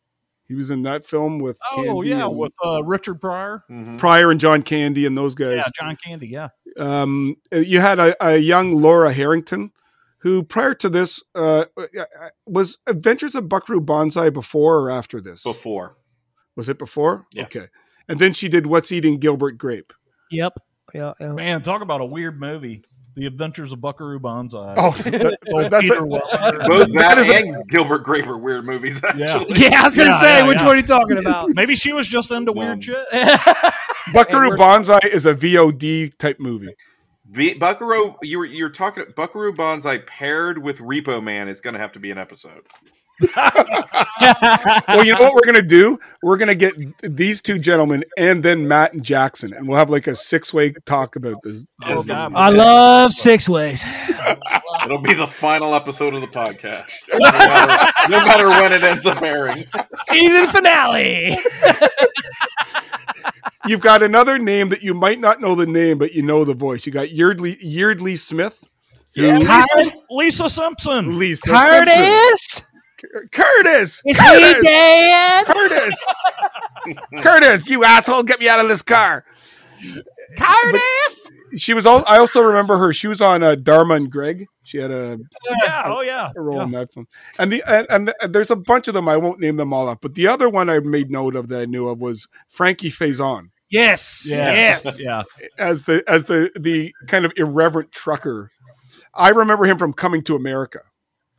Yeah, he's been a ton of stuff. I love him as an actor. He does such a great job. And Nathan will like this. I also made note that he was in Free Jack. Yeah, he was. Which was another Estevez movie. Yes, and I noted that Free Jack is now on Amazon Prime. Who else was in Free Jack? Was that Mick Jagger? Mick Jagger. I saw Free Jack in the theater. Yeah. This discussion. They're all old. Ryan just called us all old. That's okay. That's all right. You saw all the cool movies. What's the line of Pierre Trudeau? I've been called worse things by better people. Yeah. Free Jack also. There's no doubt better people than me. Two-time Academy winner Anthony Hopkins was in Free Jack. Yes. So before I move on, does anybody have any comments or concerns or anything about the casting of this film? No, like you said, Emilio was popping. Emilio! The Mighty Duck Man himself. Sorry, guys. But no, he actually is one of my favorite actors. I love the guy. He, from Young Guns to Maximum Overdrive, The Mighty Ducks, all kinds of stuff he's been in. Men at Flying Work. V, Night. Flying V. Men at Work with his brother. Men at Work, yeah, him and Charlie with his Sheen. brother, him and his brother. Oh, Men at Yeah. Work. I haven't heard of that in ages. Yeah, that's right. I'm going to tell you right now. And You've this seen is too gonna much. throw Get a rope. Everybody for a loop. My favorite Emilio Estevez movie was probably St. Elmo's Fire. Great one. That's a good one. Oh, my favorite movie of his is because one of my favorite movies, period, is Breakfast Club. Yeah, That's just great movie. you that's guys one of my remember top- Judgment Night from the 90s? Or Yes. the early 90s? Judgment Night. Yes. Yes. Yeah, I just watched that. Actually, that's a God, good I forgot Tubi. all about That's a good that Tubi movie. film. Or How does it hold up? Because I was thinking of, I haven't thought about it in years, and it just popped into my head. I'm like, You know what? It's not that bad. I mean, that's Dennis Leary too, right? He's the guy. Who's Yeah, producing yeah. it, it's Is not that that, bad. is that the one where the car breaks down? Yeah, it's like all bad things happen to them in Yes. the course of a night. Kind Yeah. of survival, Yeah. sort of. Yeah. Good So, movie though. This is based on as we said before, the short story Trucks, which I think our two guests will get a kick out of. First published in 1973 in Cavalier magazine, Yes. which I'm sure is stuck in somebody's underneath their mattress at some point. JT's got a couple of those. Cavalier? Hold on. I've never had a Cavalier under my mattress, but there may have been some, cherries and some wheeze and some I was more of a high society guy. high society. Oh my gosh. This episode. This episode is taking a bad turn. Okay. King actually So- talks about in the introduction to Night Shift, which is the collection that Trucks is in. He talks about what a weird kind of experience all that was, where you're pushing in between all the like dirty old men at the newsstand to get the magazines that has your story in it, so you can proudly go home and show it to your wife. Well, and the thing is, fighting through, I'm trying to buy like 7 of them at a time. They're like, holy crap, what do you... Don't worry, guys, this one's for my mom. This guy's going to be sore when This he one's gets going up on the refrigerator. This is Kid going up on needs the me to staff sign room. this. Yeah. And this was produced famously by Dino De Laurentiis. As many masterpieces have been. As many, and we could do a whole episode just on Dino. He's a fascinating individual, and there's all kinds of stories with him. I love how this story opens. The movie opens, and I wrote it down because I wanted to make sure I had it correctly. It says, on June 19th, 1987, the Earth passed into the extraordinary diffuse tail of Ray M, a rogue comet. According to astronomical calculations, the planet would remain in the tail of the comet for the next 8 days, 5 hours, 29 minutes, and 23 seconds. So essentially, the Earth is getting caught into this tail of this comet, and it's sucked into it for the next 8 days. That's kind of, and this comet affects the mechanical movements and calculations and goings on of things. I don't now. Do they explain? Is it kind of just this town, or is it the whole world that's having this impact? Well, the plot for the movie was supposed to be all the machines. And that's what's so great about this movie is that it's so shoddy. They just focus on this one small town and this. Well, really, they just focus on this truck stop. Yeah, and it just like, we'll get further into it. Yeah. Has anyone here read the short story? No. I have not. No. Yeah, me neither. I've read the short story, and Bill, you had mentioned at the beginning it Oh. was kind of. Yeah, I've loosely- read I've read Night Shift, so at Yeah. some point I would have read it, but it's going back 35 years. In the short story, which is actually it's pretty well based on it. It's just that, of course, the movie has to sort of expand and build in personality to these machines, and so of course they have to have a villain, which is we'll get into that with the Goblin truck and all of that, and a kind of primary showdown. But the story specifically hinges on, and so does the movie, really right up to the end. And I guess we'll talk about that kind of weird ending, the way they kind of end that. Is there's a sensibility, and King was doing this a lot at the time, where he introduces this concept, and he almost never necessarily comes down on a side where the characters don't know how much of the world is given over to this. The Mist is another example that in the short story form, the Mist story ultimately ends with the characters not knowing where the perimeter of the Mist actually ends, or if it even does end. And Trucks has a very interesting ending because it's implied that the machines are coming from all around, right, towards the end of this, to this truck stop, and who knows how far their reach is. And there's a point when the main protagonist of that story has almost kind of given up, and he looks into the sky, and he's not sure whether to feel hope or not. He sees airplane flying overhead, and he says, "I wish I could believe there were people in that." Yeah, there were people flying that plane. This is either a sign that, hey, things are maybe aren't as bad as I think they are, or they've just gotten a lot worse. Yeah.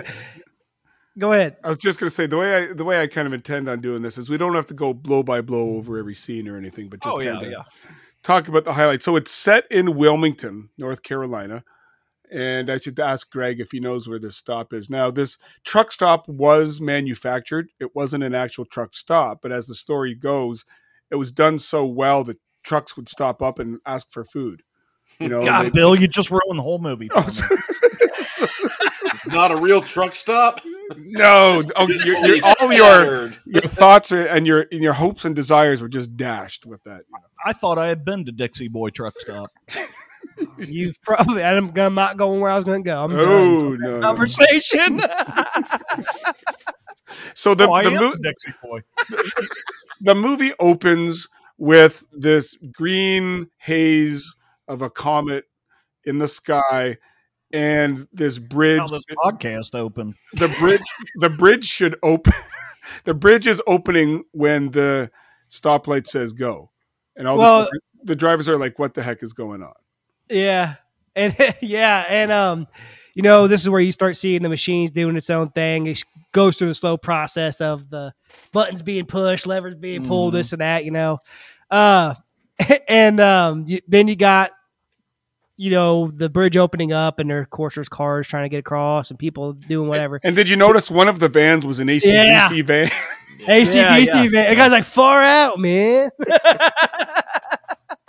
But like we said, at the beginning of this, the machines are doing whatever, and I love the scene with King's cameo. Yeah, you got the freaking.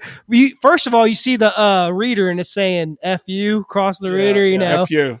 Yeah, and then you see, hey, honey, this machine just called me an asshole. Honey, get over here. This machine just called me an asshole. I love that. Love it. Come here. What do you say? Come over here, sugar pie, or something like that. I love it, dude. It's ridiculous. But and essentially what happens in the first 10 minutes is you're noticing all these machines and mechanical devices aren't acting the way they should be, and they're kind of getting a life of their own. And we're taken to this truck stop, the Dixie Boy. The pop machine is such a good scene. Oh, yeah. So, you do. Yeah. So there's one scene where this Little League team has just finished its game. They won the game, and their coach is giving them some Coca-Cola. They go to the machine, and it pops them in the groin, and the kids are all laughing their heads off. And then it pops someone in the head, and you physically see the mark. Launching them. Yeah, launching them. It's like it's a full force. Do the do. It's a bam. And I think if I recall, 2 or 3 of them get knocked down as well. I think the dude did them. Yeah, this scene here is awesome. Like, as far as horror fans go, this scene's awesome because you see all these kids running and stuff, and you get to meet one of the boys. Kids are running, but then you see one of those pavement steamrollers go, and it just rolls over this freaking kid, man. And I have a good story about that, but we'll get to that at the end. An aside, that Stephen King coached Little League. Do you think he ever gave his kids Coke? Oh, 100%. 100%. But bump. Well, why do you think they led the league? Why do you think they led the league in stolen bases? And stolen watches and stolen wallets. They were like they were like Ricky Henderson out there flying between the flying. They're look flying. At that. You've got something as innocent as a soda machine that just wreaks havoc on this freaking dude. I mean, it's straight launching these sodas. A soda machine, a lawnmower, the electric carver, a cutter of meat, like the meat carver, the meat cleave, the electric cutter. knife. You got the dog with the car, remote control car in its mouth. Yeah. But don't you think those early scenes, and then you go back again, the movie can be a little bit of a hot mess. those scenes are handled pretty well. Like they build an escalating sense of like, you're getting right into it. It's similar to some of the opening scenes in some of his other movies around this time, like Children of the Corn, that initial scene before the movie kind of kicks in, where you get the crap is hitting the fan. Yes. I think it's done pretty well. Like, you're getting into it. Yeah. Like, this is, as a kid, you're like, this is what I want to see. What I like about it is there's a lot of characters, but you don't get a lot of backstory on them. You're not emotionally invested in any of them. If they all get pinged off, who gives a crap? Because they're just there. Well, Night of the Living Dead is kind of a template here, really. Yeah. Like, he obviously plays off Romero. He plays off, a lot of his old stories. Apparently there was a lot of rewrites to this. You almost get the feeling that maybe he's winging it a little bit, Oh yeah, for sure. At some points. And I mean, at a certain point, one of the trucks comes in to get gas, and Duncan gets gasoline sprayed in his face. He's one of the gas jockeys. Yeah. And his son is one of the baseball players riding around town. Things kind of just escalate and build and build and build. I think he does a great job with this as far as just introducing the characters, kind of showing what's going on, and then keeping you. For as cheesy as we say this movie is, it does keep you drawn in. Even now when I watch it, I still like the whole scene when his son's riding through the subdivision or whatever, and he's looking around, he sees all these different ways people are dying, and then as a kid you get to see the girl hanging out of the bedroom with the what was she have, the hair dryer? Now, quick question I noticed, is the same lady that was hanging out of the front window like that the lady at the end whose diamond was taken? It looks like the same chick. Oh, like they just kept her for that. They just kept her for that. Yeah. Hey, her title is Hanging Out Girl. Yeah, girl hanging out windows. Sounds like a name of a painting. This is the Edward Hopper Girl Hangs Out a Window. But that's just kind of the go of this movie, the way it was made. Because as like cinemaphiles, yeah, well, as cinemaphiles, we notice everything. Yeah. So of course, like in this movie, like we said, all the machines are supposed to be taken over. But how come their car isn't? How come that car isn't? Well, yeah. How come when the one girl, who's the actress, Laura Harrington, her radio in that car works, that she's with the salesman of the Bible, but the one in the diner doesn't work. Yeah. Like, there's some inconsistencies there. Well, and not only that, but then you got like the machine gun. It's like, okay, why is the machine gun shooting though? I don't understand what's going on. Well, because it's a machine. Right. I'm pretty sure if you look real close, you can see the fishing wire pulling it. Yeah. You guys ever see? I think maybe it was a Robot Chicken skit, or maybe it was Family Guy. I can't remember, where they have Stephen King and his editor is like, you have a new idea, Steve? And he's like, it's worth a lot of money. And he like looks around. He's like, let's do a story about a killer lamp. He's like looking around. And there's a certain feeling with some of these Stephen King stories, particularly, and I get it with Trucks. Like, it's a short story. He's trying to bang on one basic tone, this one idea. What a creepy idea. The Mist is the same way. He said he wrote The Mist after a big storm. He walked through his kids in the grocery store and he thought, what if a pterodactyl was flying down the meat aisle? That kind of deal. And similar with Trucks, when you start to pull the threads on this or decide to make a feature film out of it, it's suddenly like, well, what's really happening here? Because the short story is very vague, and you get the idea that there is some sort of, and the movie kind of does that towards the very end, but maybe there's an alien intelligence at work here that is slowly waking everything up, so that things are gaining either marginal levels of sentience a little bit at a time, or there's an overarching puppet master that is controlling, almost like a Skynet intelligence that is networked throughout these machines. But neither the short story nor the movie ever goes into that, because you'd have to really commit to it, I guess we should say right now, anybody listening who hasn't seen this, we're going to spoil the heck out of this. It's really kind of hard to spoil. Right, once you've laid out the idea of what it's about, it kind of, it sort of goes down that road. It plays itself out. Yeah. Yeah, and sorry, go ahead, Gerald. Can you imagine Stephen King, what was running through his head, where he's like, okay, I just wrote a short story about trucks that come to life, and oh my God, they want me to write a 2-hour movie about this? Hold on, wait a minute. Well, I got to get some more cocaine. I was going to say, call Julio. Where's Julio? I need my truck. But let's look at something for a second, because I think it's interesting. It seems like probably when Trucks was written, because forget that. I mean, I think Trucks might have been pre-Christine. He goes on to write a whole novel about it, right? About a vehicle that's sentient, and then after that's made, it's sort of like, oh, well, let's go back to the drawer, and here's Trucks that I think came first. But look at King and his relationship in terms of his writing to this concept of the machines coming to life. In Night Shift alone, he does that with Trucks. He does a story called The Mangler that's about a giant machine, industrial machine that comes to life, and that gets later made into a movie. And the Christine is a novel all about that, right? But then as he goes forward, you see this theme kind of keep popping up in his work. He wrote a story called From a Buick 8, which I think is one of his underrated stories, that's about a Buick that may or may not be a gateway to another dimension. He has these, like, this kind of concept. Look at the probably, at least in the film, and it's central to the book. Look at one of the most harrowing and pivotal moments in Pet Sematary. It's not about a sentient machine, but it is that fear of this, what this thing can do and what it does.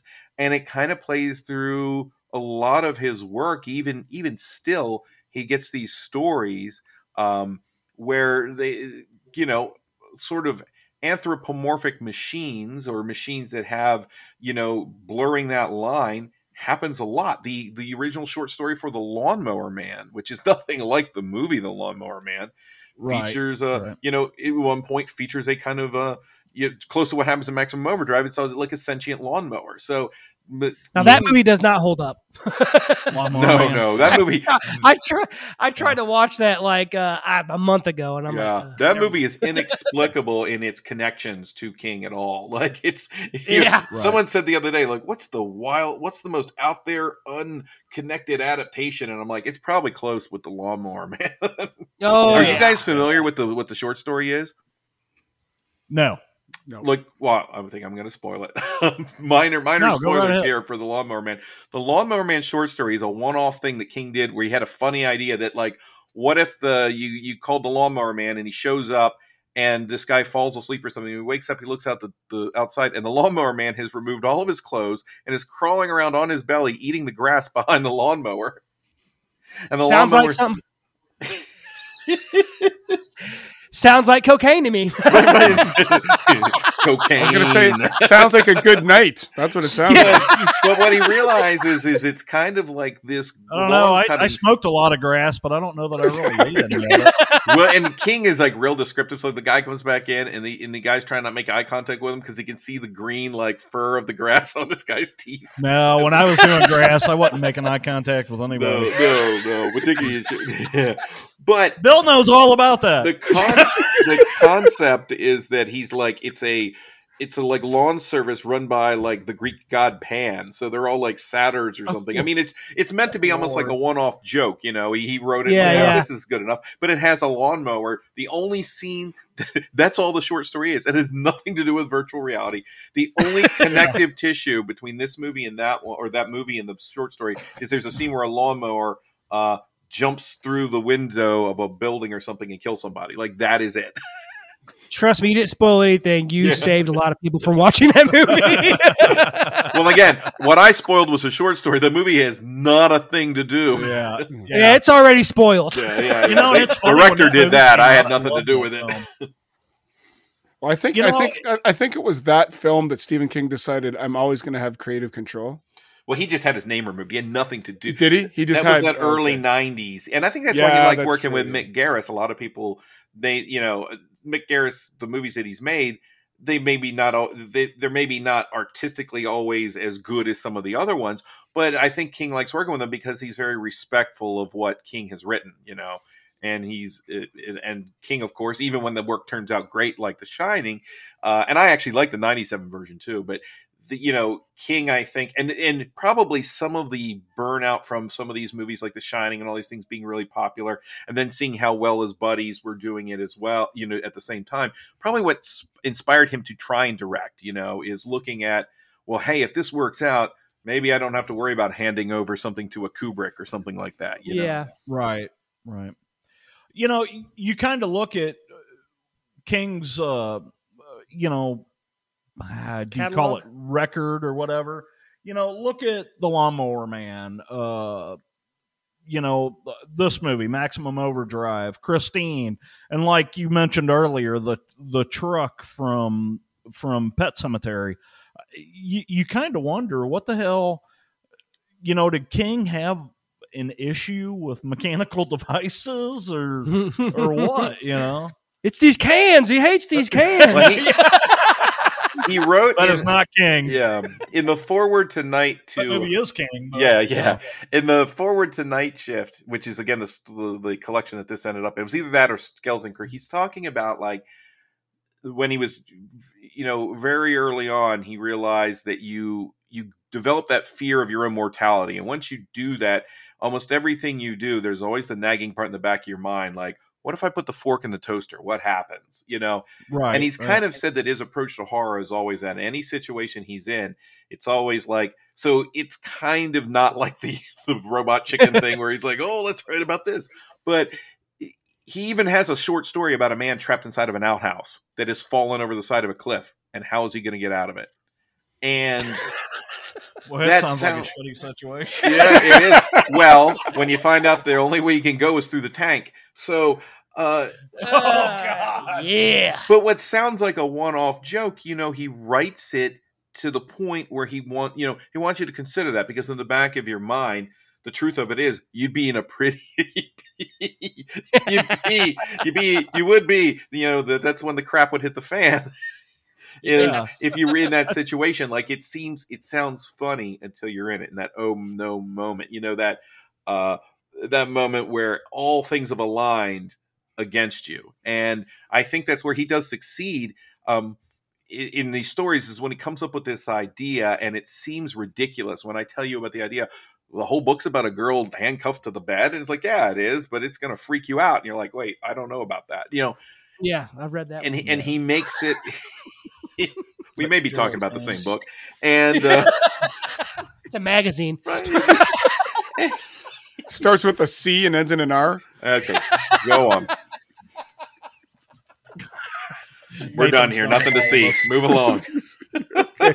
Well, to get These us are back, not the droids you're looking for. Let's go back to the movie. go back to the movie. In the beginning, we are introduced to the character of Emilio Estevez, Billy, who we find out is, I don't know if he's an ex-con. He's on some kind of working program. He's a felon, yeah. He's a felon where he's allowed to work in the community, but only through the good graces of people that will allow them to in their businesses. And Pat Hingle runs the Dixie Boy, and he screws him out of an hour's worth of work, and he knows he's got him, the animal by the tail, because he has to do exactly what he says, or he doesn't get the credit for it.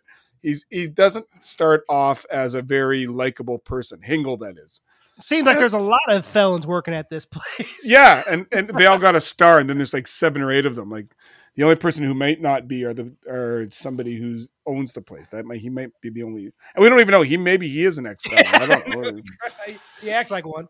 And so I'm going to kind of gloss over a lot of it, because eventually what happens is the trucks start coming in, the big rigs, without their owners, and they start to circle the Dixie Boy, basically trapping the people there. And it kind of becomes kind of like Tremors, where they're stuck in this small location and they have to try to either get out or figure out a way to get rid of what's there. And it turns out Pat Hingle has quite the collection of weapons. Yeah, it looks like my closet. In his like the first thing I wrote down is, where the heck does he get a rocket launcher from? In Nowheresville, North Carolina. He's friends with Burt Gummer from Tremors. Yeah. Oh, Bart come in there. No, yeah, and he plays a perfect character too. He's such a ass in this. He's an ass, but at a certain point, you're kind of rooting for him. There's a certain point where it kind of turns, where you're kind of like, he's a bit of a, a person who's a hoarder, a person that's a survivalist. He's a bit of a, but thank God for those people because they're going to get us out of this situation. Yep, you guys just call me if you need me. I'll be speed dialing. Me. Brian's gonna pump his fist in the air when zombies or alien trucks or flying poodles from Mars, whatever it comes our way.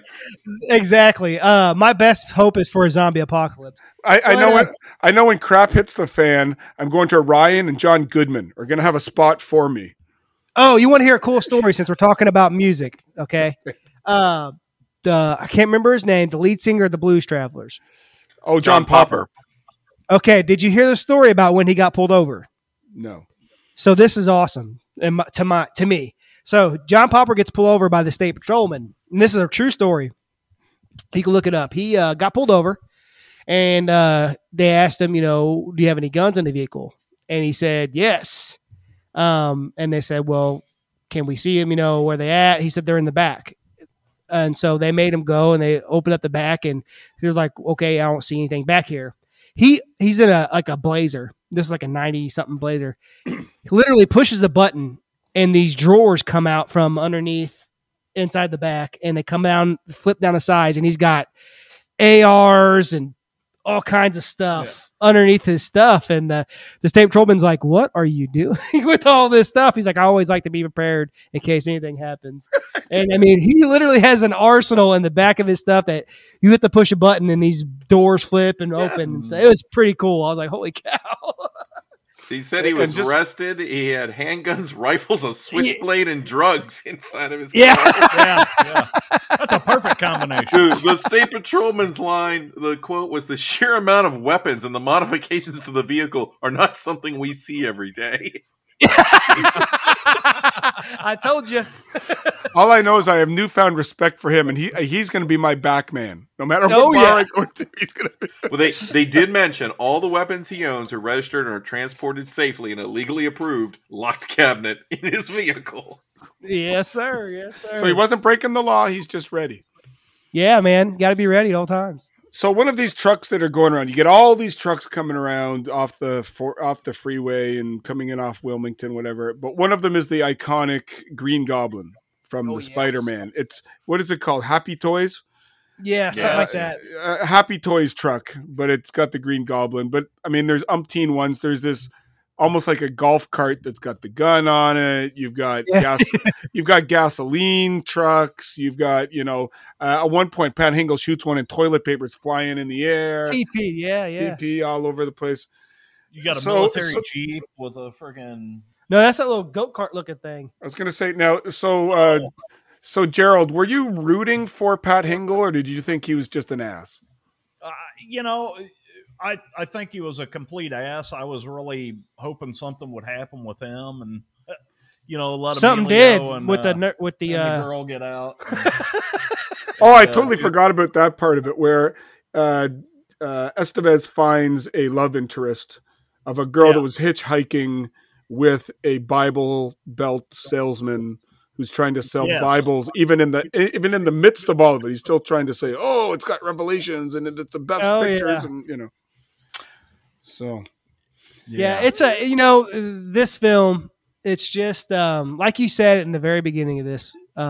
It's one where you either love it, you hate it, or it's just somewhere in the middle for you. Well, there's just so much fun in this film. I love this movie. And to basically to sum it up is they're stuck in this Dixie Boy diner. They got to figure out a way out. There's a few odd characters that come in and out of the story. They're really inconsequential. They have a few lines here and there. But the story basically runs through Estevez. There's some explosions. There's some blood. There's some element of Die Hard in it where you got to get through. I wrote down Estevez has truckkinesis, where it's telekinesis, but he can communicate with the trucks. Oh yeah, when he's talking to him, he's like bumping him. Yeah. He's like bumping him. Yeah. And at one point he goes, I wrote that down. He says, "You tell all your friend the main line's open. I got the best shit on the East Coast, practically uncut."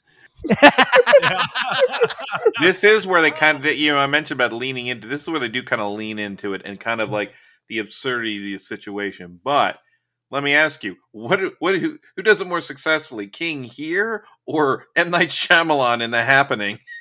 Oh geez, but with a similarly ludicrous premise. But yes, I think to me the not the problem, but I think the reason it maybe doesn't ultimately come together completely as like, something that's really good story-wise is I think it's just King's handle with working with the actors, that the King, he's got the story, he's got the concept, and he starts getting into the weird science fiction of the concept. Like when the machines realize, wait, we do need these human beings, and the people realize, oh, we're going to be slaves, that this isn't going to work out that great for us. And all of that stuff works. Where the glue comes together in a Stephen King story is that he writes, for the most part, he writes pretty good, relatable characters, even if they're not very complex, even if they're about he has about 6 or 7 types, right? And he just kind of mixes and matches them, but he makes them feel like believable people in the stories on the page. And then the good directors do the same, the Shawshank Redemptions and things like that, where they can take these characters and make them really breathe. And he just doesn't do that. I think we can, I feel like a confident saying, even though I enjoy a lot of the movie, he's far more successful making the trucks characters than he is making the people characters. Yeah. I gotta tell you, just and speaking on the characters, I think that Emilio Estevez really saved this movie as far as with the acting and things, there's good actors that could have done it too, but I think he really nailed it. And he was a good pick for the movie. Well, he brings the energy here kind of going. It's his Emilio Estevez persona. He just kind of plugs that in, and it would have been a lot more painful with somebody else in there who was maybe trying to act the part or follow the direction. Yes. He just kind of goes 100%. Emilio, and that works. But there's one scene where after he gets basically passed out from pumping the gas into the trucks, and he gets taken back by his love interest, and he starts rambling on this kind of like diatribe, and I'm like, what the hell is he talking about? He just goes on, and I'm like, where is he going? He's delusional. He's delusional. He's like, she's patting his forehead from the brow of his sweat, and I'm like, it makes no sense whatever he's saying. Well, 100% though. You're right, Nathan. Just he threw his Emilio Estevez in it and just killed it. I think he really saved the film. With how he did it, and also with the only thing that I didn't. It's a corny film, we know that, but the only thing that even remotely annoyed me about it was freaking what's her name's voice. Oh my god! Yeardley Smith. Yeah. My wife has never seen this movie, and I showed her the trailer, and she's like, Lisa Simpson, like the minute she spoke, just in the trailer alone. Yeah, and she's a great actress, and she does great. I just that movie is something. But this has one of those WTF moments where you're like, Morse code is going on. Yes. What are the chances a 12-year-old who just got his badge in Morse code is sitting in the diner?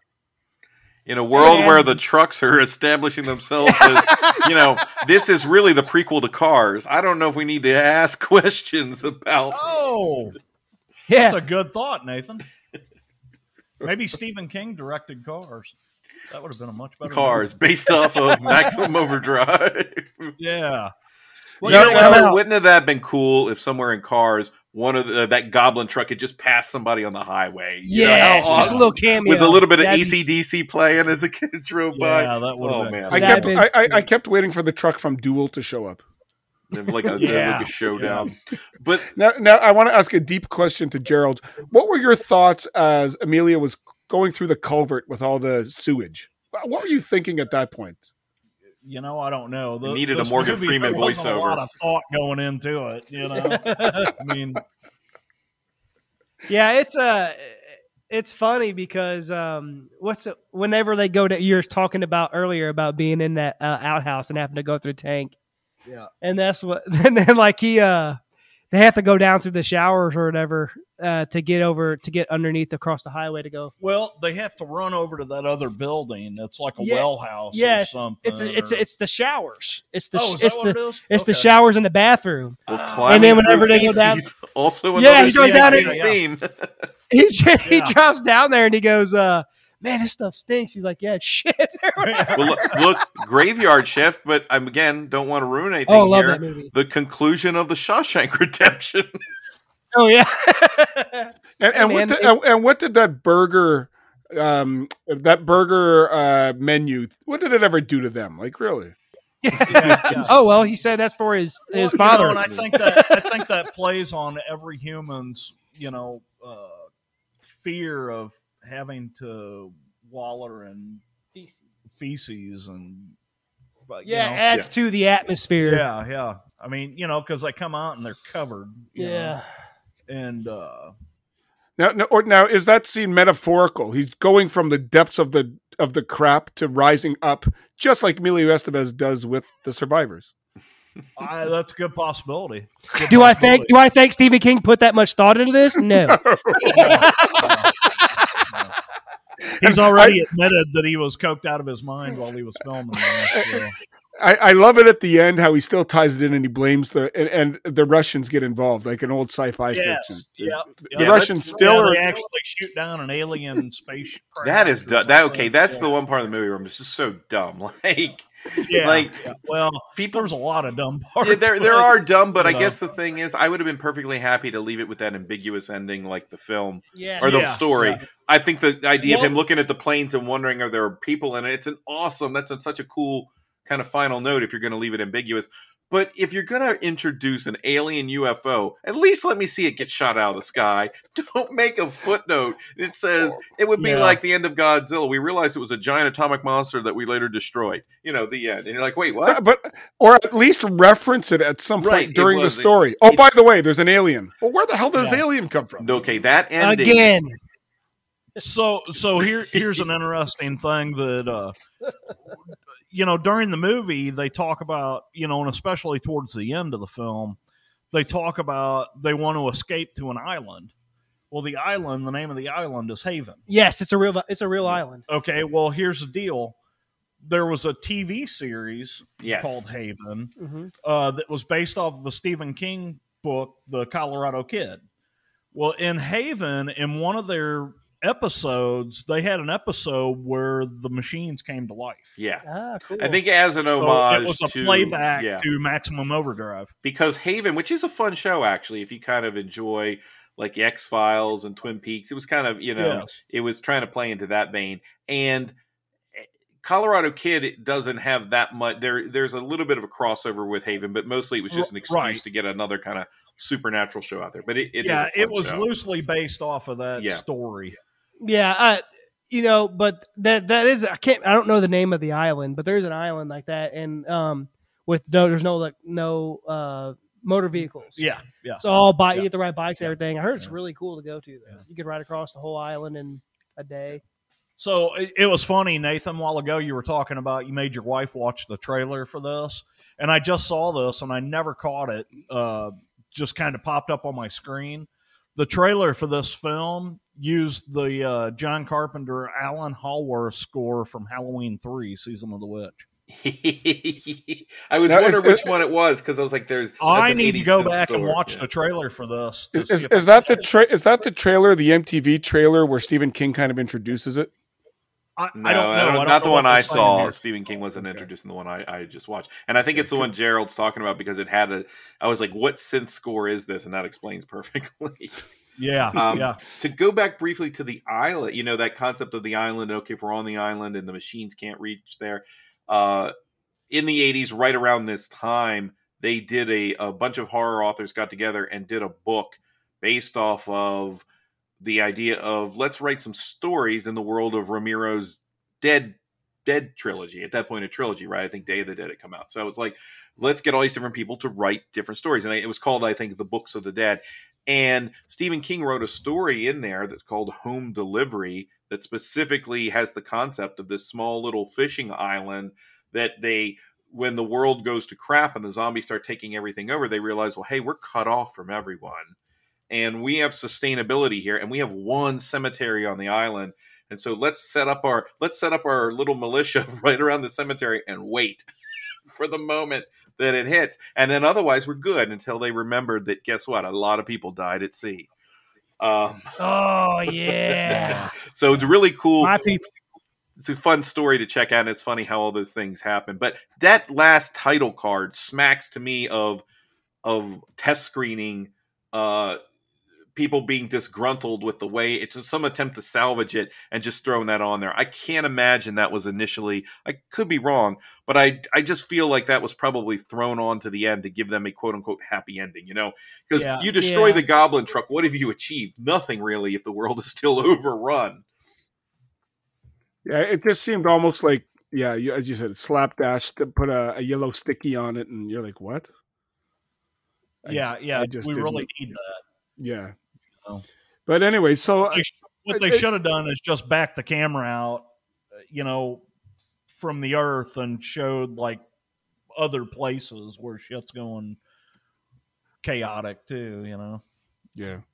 I mean, by the end of the movie, it had a lot of faults. It was quirky. Some of the acting was kind of stiff. There was holes the size of Swiss cheese in it, but you kind of got into it. I really got into it. And for those who didn't realize, I had not until yesterday seen this film in 35 plus years. Wow. It had been that long. I think I saw it when I was 12, and I don't think I'd seen it since. And so this is why I love doing these podcasts, because you get to retouch these films that you haven't seen and revisit them, get back, when you're 12, 13, 14. And you know what?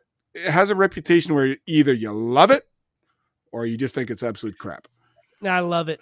And so, Maximum Overdrive is one that really benefits from the years since, like, so many things from the 80s look cheesy now, and it's leveled the playing field for that movie a bit, because in a lot of ways it doesn't seem any cheesier than a lot of other films that were lauded at the time. You know what I mean? I've seen a lot worse, sure. Oh, yeah. So if we go around, I would give this, with a clear conscience, a 7.5 out of 10. That's my rating. And I would say watch it if you haven't, or watch it if you haven't in years. That's what I will go with. Okay, I'm going to go next. I'm gonna say this. It depends on my mood. This movie is a solid 7, but there are times when I watch this where it's a 9.5, 10. Sounds like me. I mean, it really just depends on the mood you're in and how many beers you've had, or she's had. Yeah. Hey, especially if you hear "Shake Your Foundations." You look. Oh man, for me, as long as you get yourself to Maximum Overdrive, you're good. Yeah, I can never have a freaking conversation.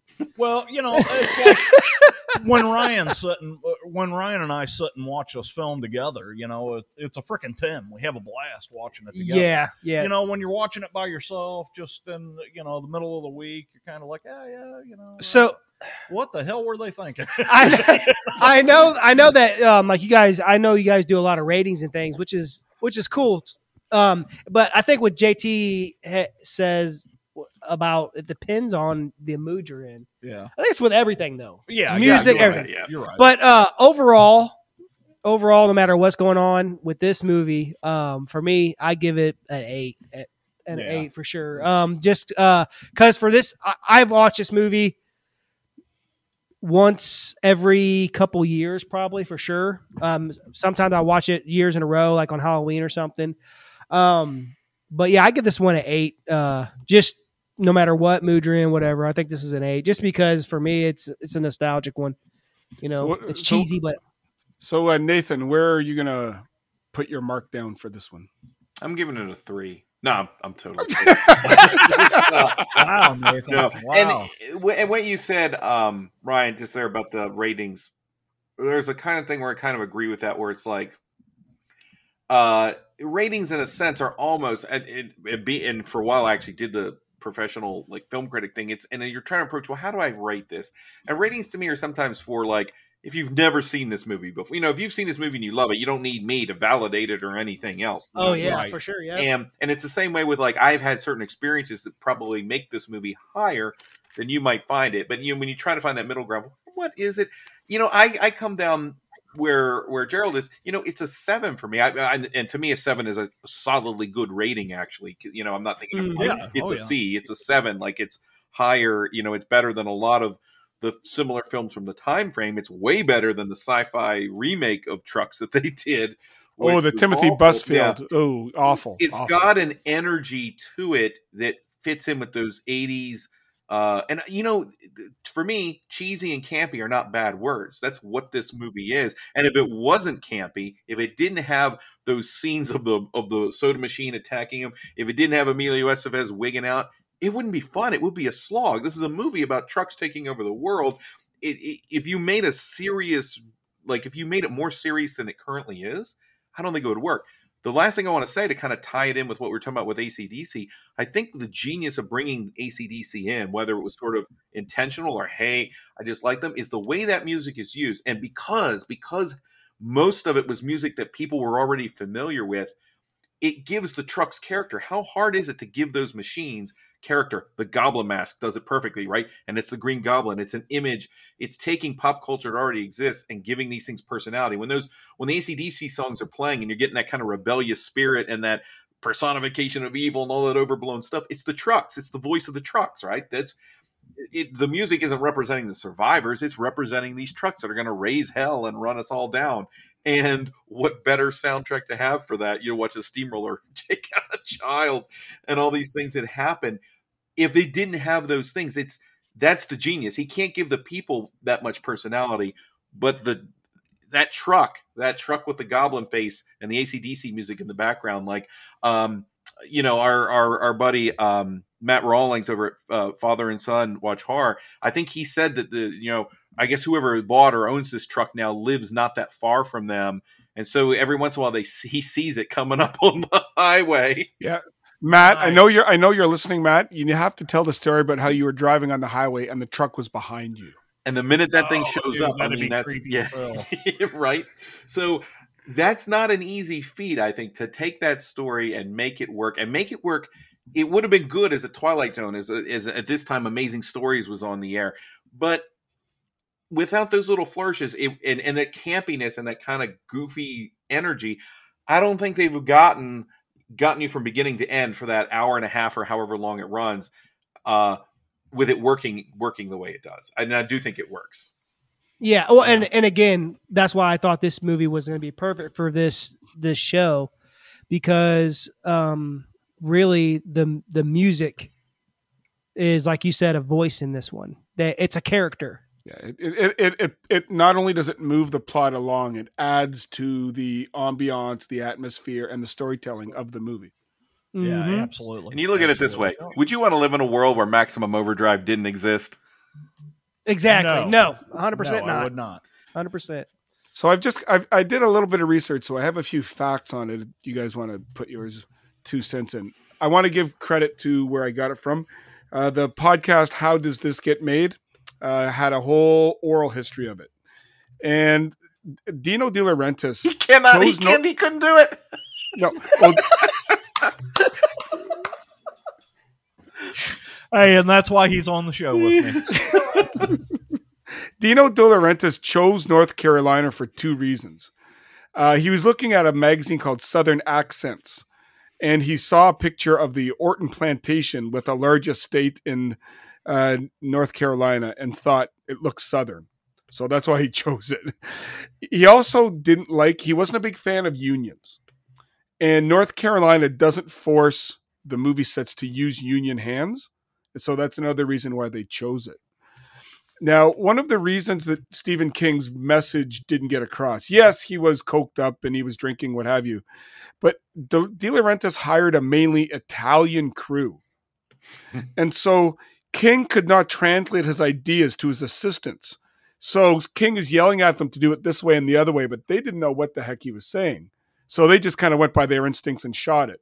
So his message wasn't necessarily getting across on film because the people that were functioning as the assistants to the filmmaking wasn't understanding what he was saying. So it didn't, you know what? Yes, he was coked up. Yes, he was drinking. But if there's a communication barrier, the intricacies and nuances of what you want, they weren't going to get done. And you're a Makes it first-time even filmmaker. better. Yeah. And you're a first-time filmmaker, yeah. Because I always put here, it says, King did not know how to direct. He didn't even know where to put the cameras or how the equipment operated. He was dependent upon his assistants, who were Italian or Mexican. Right. And not only is he a first-time filmmaker, but he's already an established and, you know, successful storyteller in a different venue, which isn't going to work for him here, you know? And the other thing that hindered King is, by nature, King is an introvert, which is not the type of thing to be if you're a director.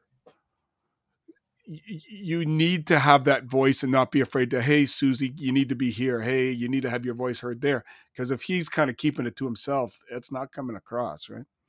Now, did you guys know who Stephen King wanted to play in the lead? It wasn't Emilio Estevez. Yes. Who was it? Oh, Bruce Springsteen. Bruce Springsteen, who, other than the little intro to Dancing in the Dark, I don't think has ever done any acting in his life, has he? Probably not. Yeah. Except for what he's doing now.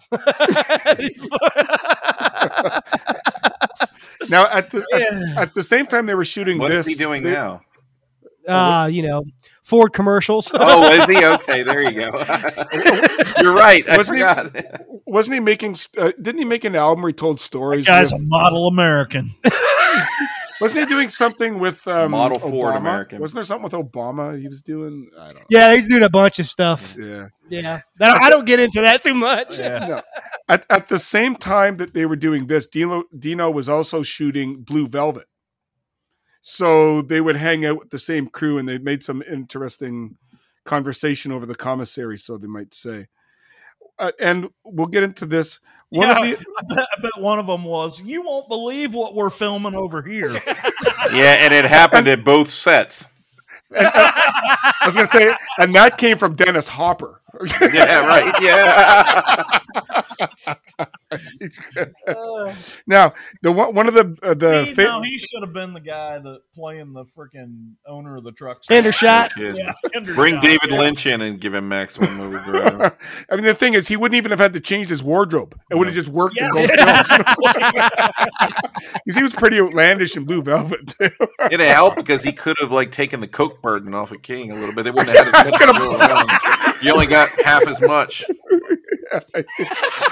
And if King was ever out, he just went into Hopper's pocket, just pulled out a... Someone's getting shanked. That's all I'm saying. You're doing it wrong, man. Here, have some weed. But in the shooting of the film, one of the effects crew damaged an eye when the lawnmower ran over some wood too close to the camera, and the wood splintered into his iris, and he lost the use of his eye. Yeah, permanent damage. You're Permanent a cinematographer, by the way. Yeah. And this guy was one of the creme de la creme guys in Italy, and he pretty much was, I wouldn't say blackballed, but it gave an excuse for people not to hire the guy. Well, yeah, Wow. now he's got no depth perception. Well, and King was it was implied that King was kind of not responsible, like he did it or anything, but because of the kind of negligence and not knowing what he was doing. Well, the guy that got hurt was first and foremost in his profession, and he kept saying, "You don't need to see the blade because in the shot you don't see it." But he wanted it to be authentic and blah blah blah. And King never said stop, and the thing just kind of took off and hit the wood, and the guy lost his eye. King admitted in a 2002 interview that he was coked out of his mind during production, and didn't really know what he was doing.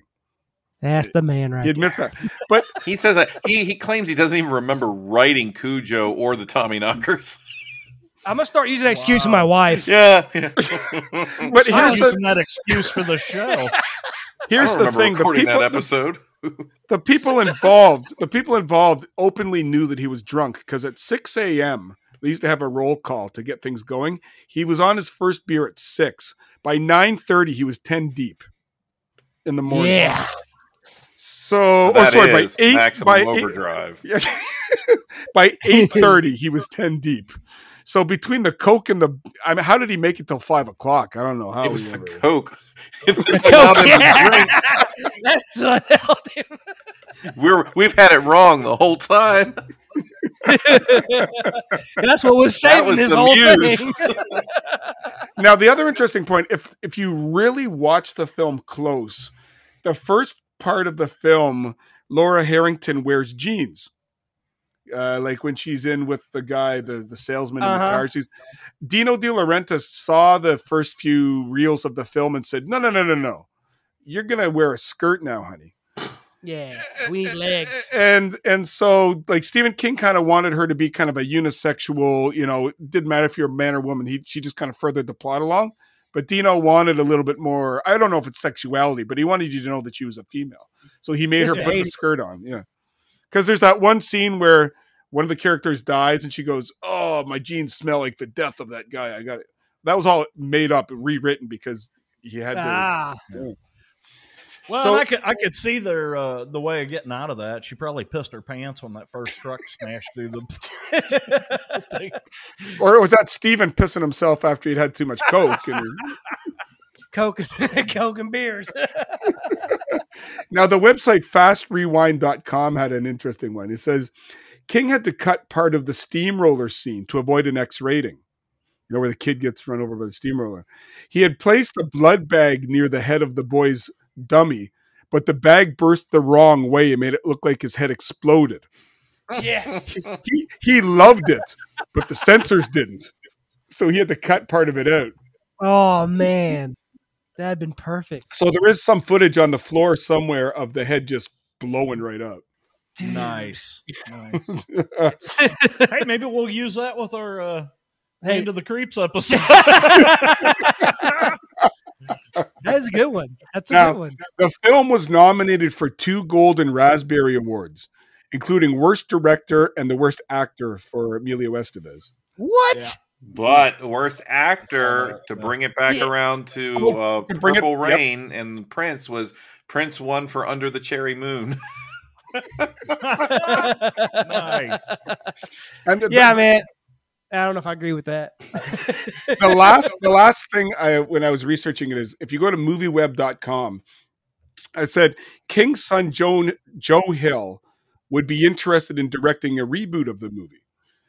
He said, cars can now drive themselves, so the sci-fi can be taken out. It can be about the dangers of technology. So his quote is, "It's a virus in the electronics that sets them off. And you have these giant Tesla semi-trucks wiping everybody out."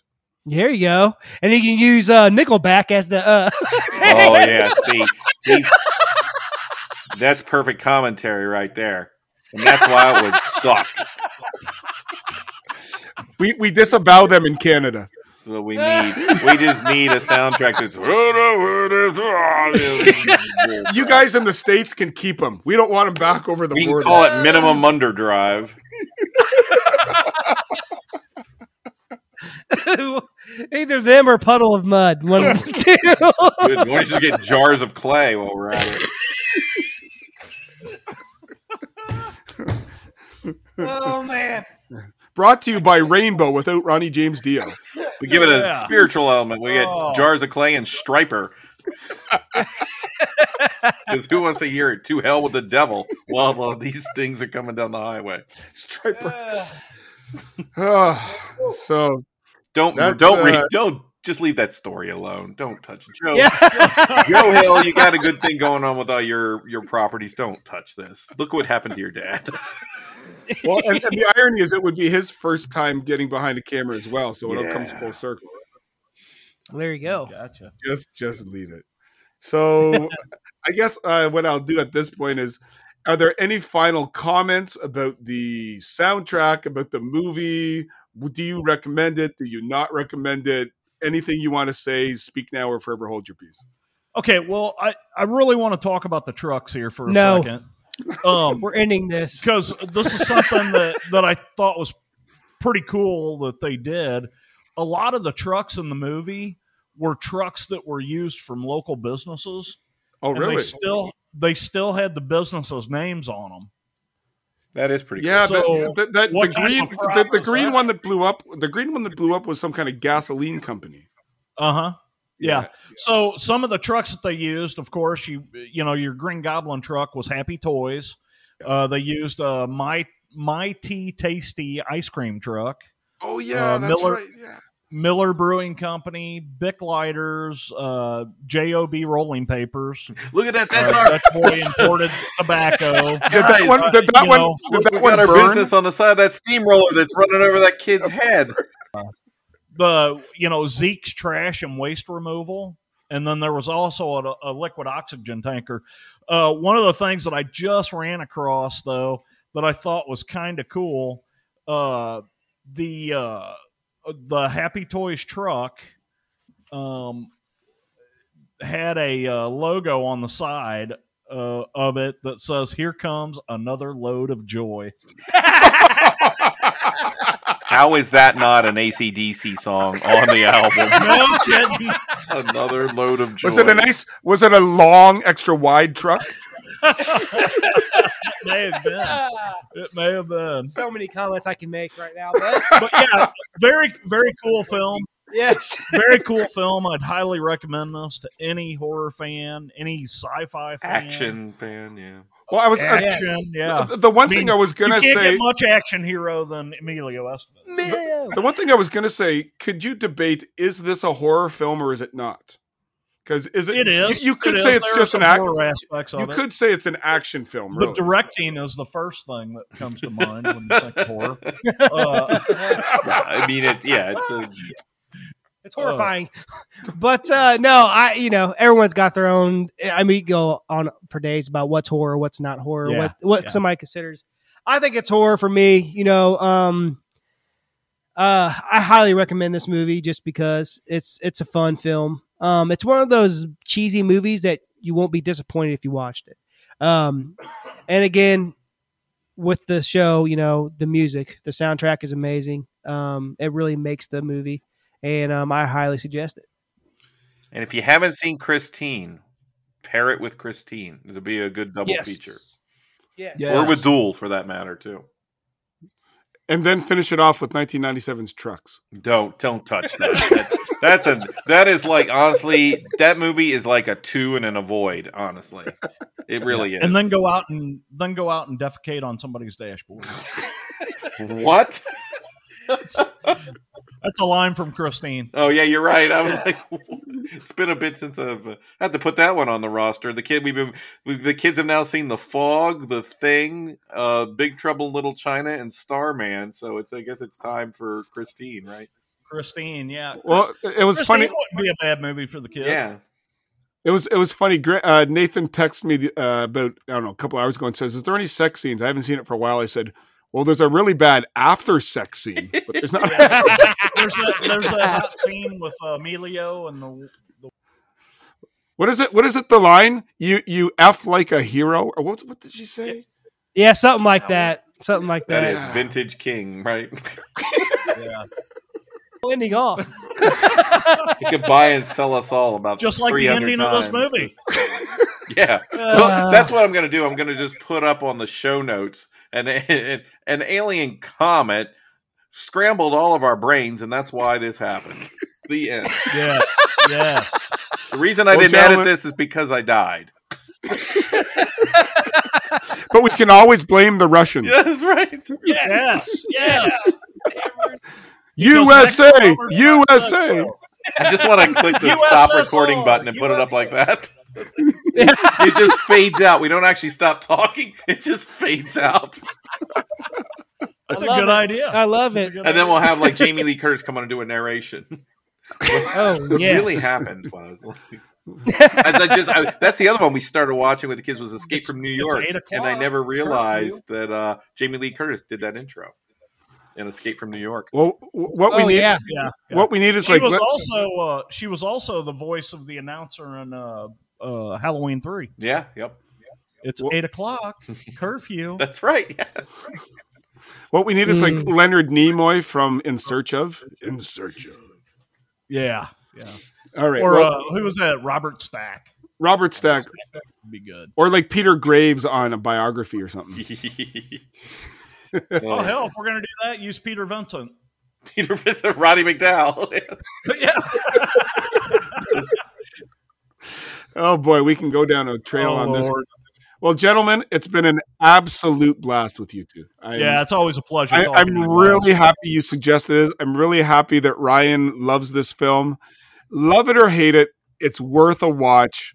I think this is a film that may divide people, but at the same time, no matter whether you like it or love it or hate it, you're going to smile at the end of it. And this Really. fact will always be true. By the time this episode is over, you could have just watched the movie and still had time to spare. Suckers! Yeah, Oh, yeah.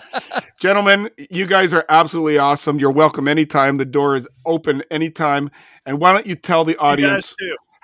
Why don't you tell the audience how they can get a hold of you, how they can hear you, and how they can watch you? We're pretty much everywhere, guys. You can find us on iTunes, Spotify, Stitcher. I mean, everywhere. Yeah, Phantom Galaxy. Phantom Galaxy. Hopefully some other places. No, Facebook. You guys get a hold of us there. If you want to come on the show, we can get you on the show, talk about all kinds of paranormal stuff, horror movies, cryptids, Bigfoot, all kinds of cool shit. And if you really want to bother Ryan, send a really big package. Yes. And I will, because he doesn't have one. and I will compare. I didn't even think of that. I will compare. Anyways, guys, yeah, you can find us. You can find us everywhere. We like to have a good time. So just so you know, as you can tell from this episode, we are not kid friendly. Not shy. You don't have. We are shy. You're not going to sit there and try to have to coax conversation. Yeah, that's for sure. The problem is you're too big an introvert. We need to get pull that layer. I'm not pulling anything. I'm a vert, but it's not introvert. More of an outie than an innie, I guess. Depends on the weather. Yeah. What's the difference? Just like the movie. What's Depends the on the difference mood. between a kinky person and a pervert? Kinky person uses a feather. A pervert uses the whole chicken. Man, let's see. Some of these episodes are like, Bill's like, you probably don't need to listen to the whole thing. Just put it up. Not this one. Just 2 hours and 26 Sorry, minutes. Nathan, we put a lot of work in there. 2 hours and 26 minutes is going to be down to a cool 40. 42 minutes of insight, in-depth analysis. And like this is the Phantom Galaxy podcast with Gerald Tuber. Like what, Ryan? A whole member got cut out of this. Yeah, we're going to be talking about Maximum Overdrive. Wasn't there The soundtrack was by AC/DC, and the movie was not that good. 7 out of 10. See you later, It's like people. when they did the G-rated cut of Cabin Fever, and it's just that first opening scene of them driving along, smiling in the car, and it ends. It's right to the credits. So that's like when they did the kid-friendly version of Deadpool. Yeah, I never watched that, but I heard because I heard it's like it still wasn't that kid friendly. Yeah. Anyway. So Gerald, do you have any last thoughts after Ryan has said his piece? No, I better keep my mouth shut. Okay. For now. All righty. So, as I said, gentlemen, the door is always open. You guys are an absolute blast. Yeah, it was We great will having have you as back always. for VOD roulette or another musical episode or Nice. whatever weird cryptid or extraterrestrial or whatever thoughts pop into our head. We'll have you on. So, Yeah. Thank you for coming on, Nathan. Is there anything? Thanks for having us. It's an absolute blast, Gerald. I'll be chatting with you in 10 minutes once we cut this off. So, Nathan, is there anything else you want to say before we sign off here? No, this has been awesome. It's been awesome just to sit back and let you take the reins there, Bill. It's been a lot of fun. You can obviously find us here at Phantom Galaxy at podbean.com and put it out there. Feel free to jump over to Apple Podcasts and leave us a review. We would appreciate that. Leave a review for the Phantom Galaxy and leave a review for Horror Chronicles too. And check out this guys. there's a lot of great stuff over there. I just did an episode recently about river monsters. It's a lot of fun and was very, very nostalgic for me. Just kind of going back to the lots of, like you were saying earlier, Ryan, the stuff that we enjoyed as kids when times were a little simpler, and I still enjoy get to share with my kids. So, and then sounds like there's a decapitations in your future too. Yeah. Yes.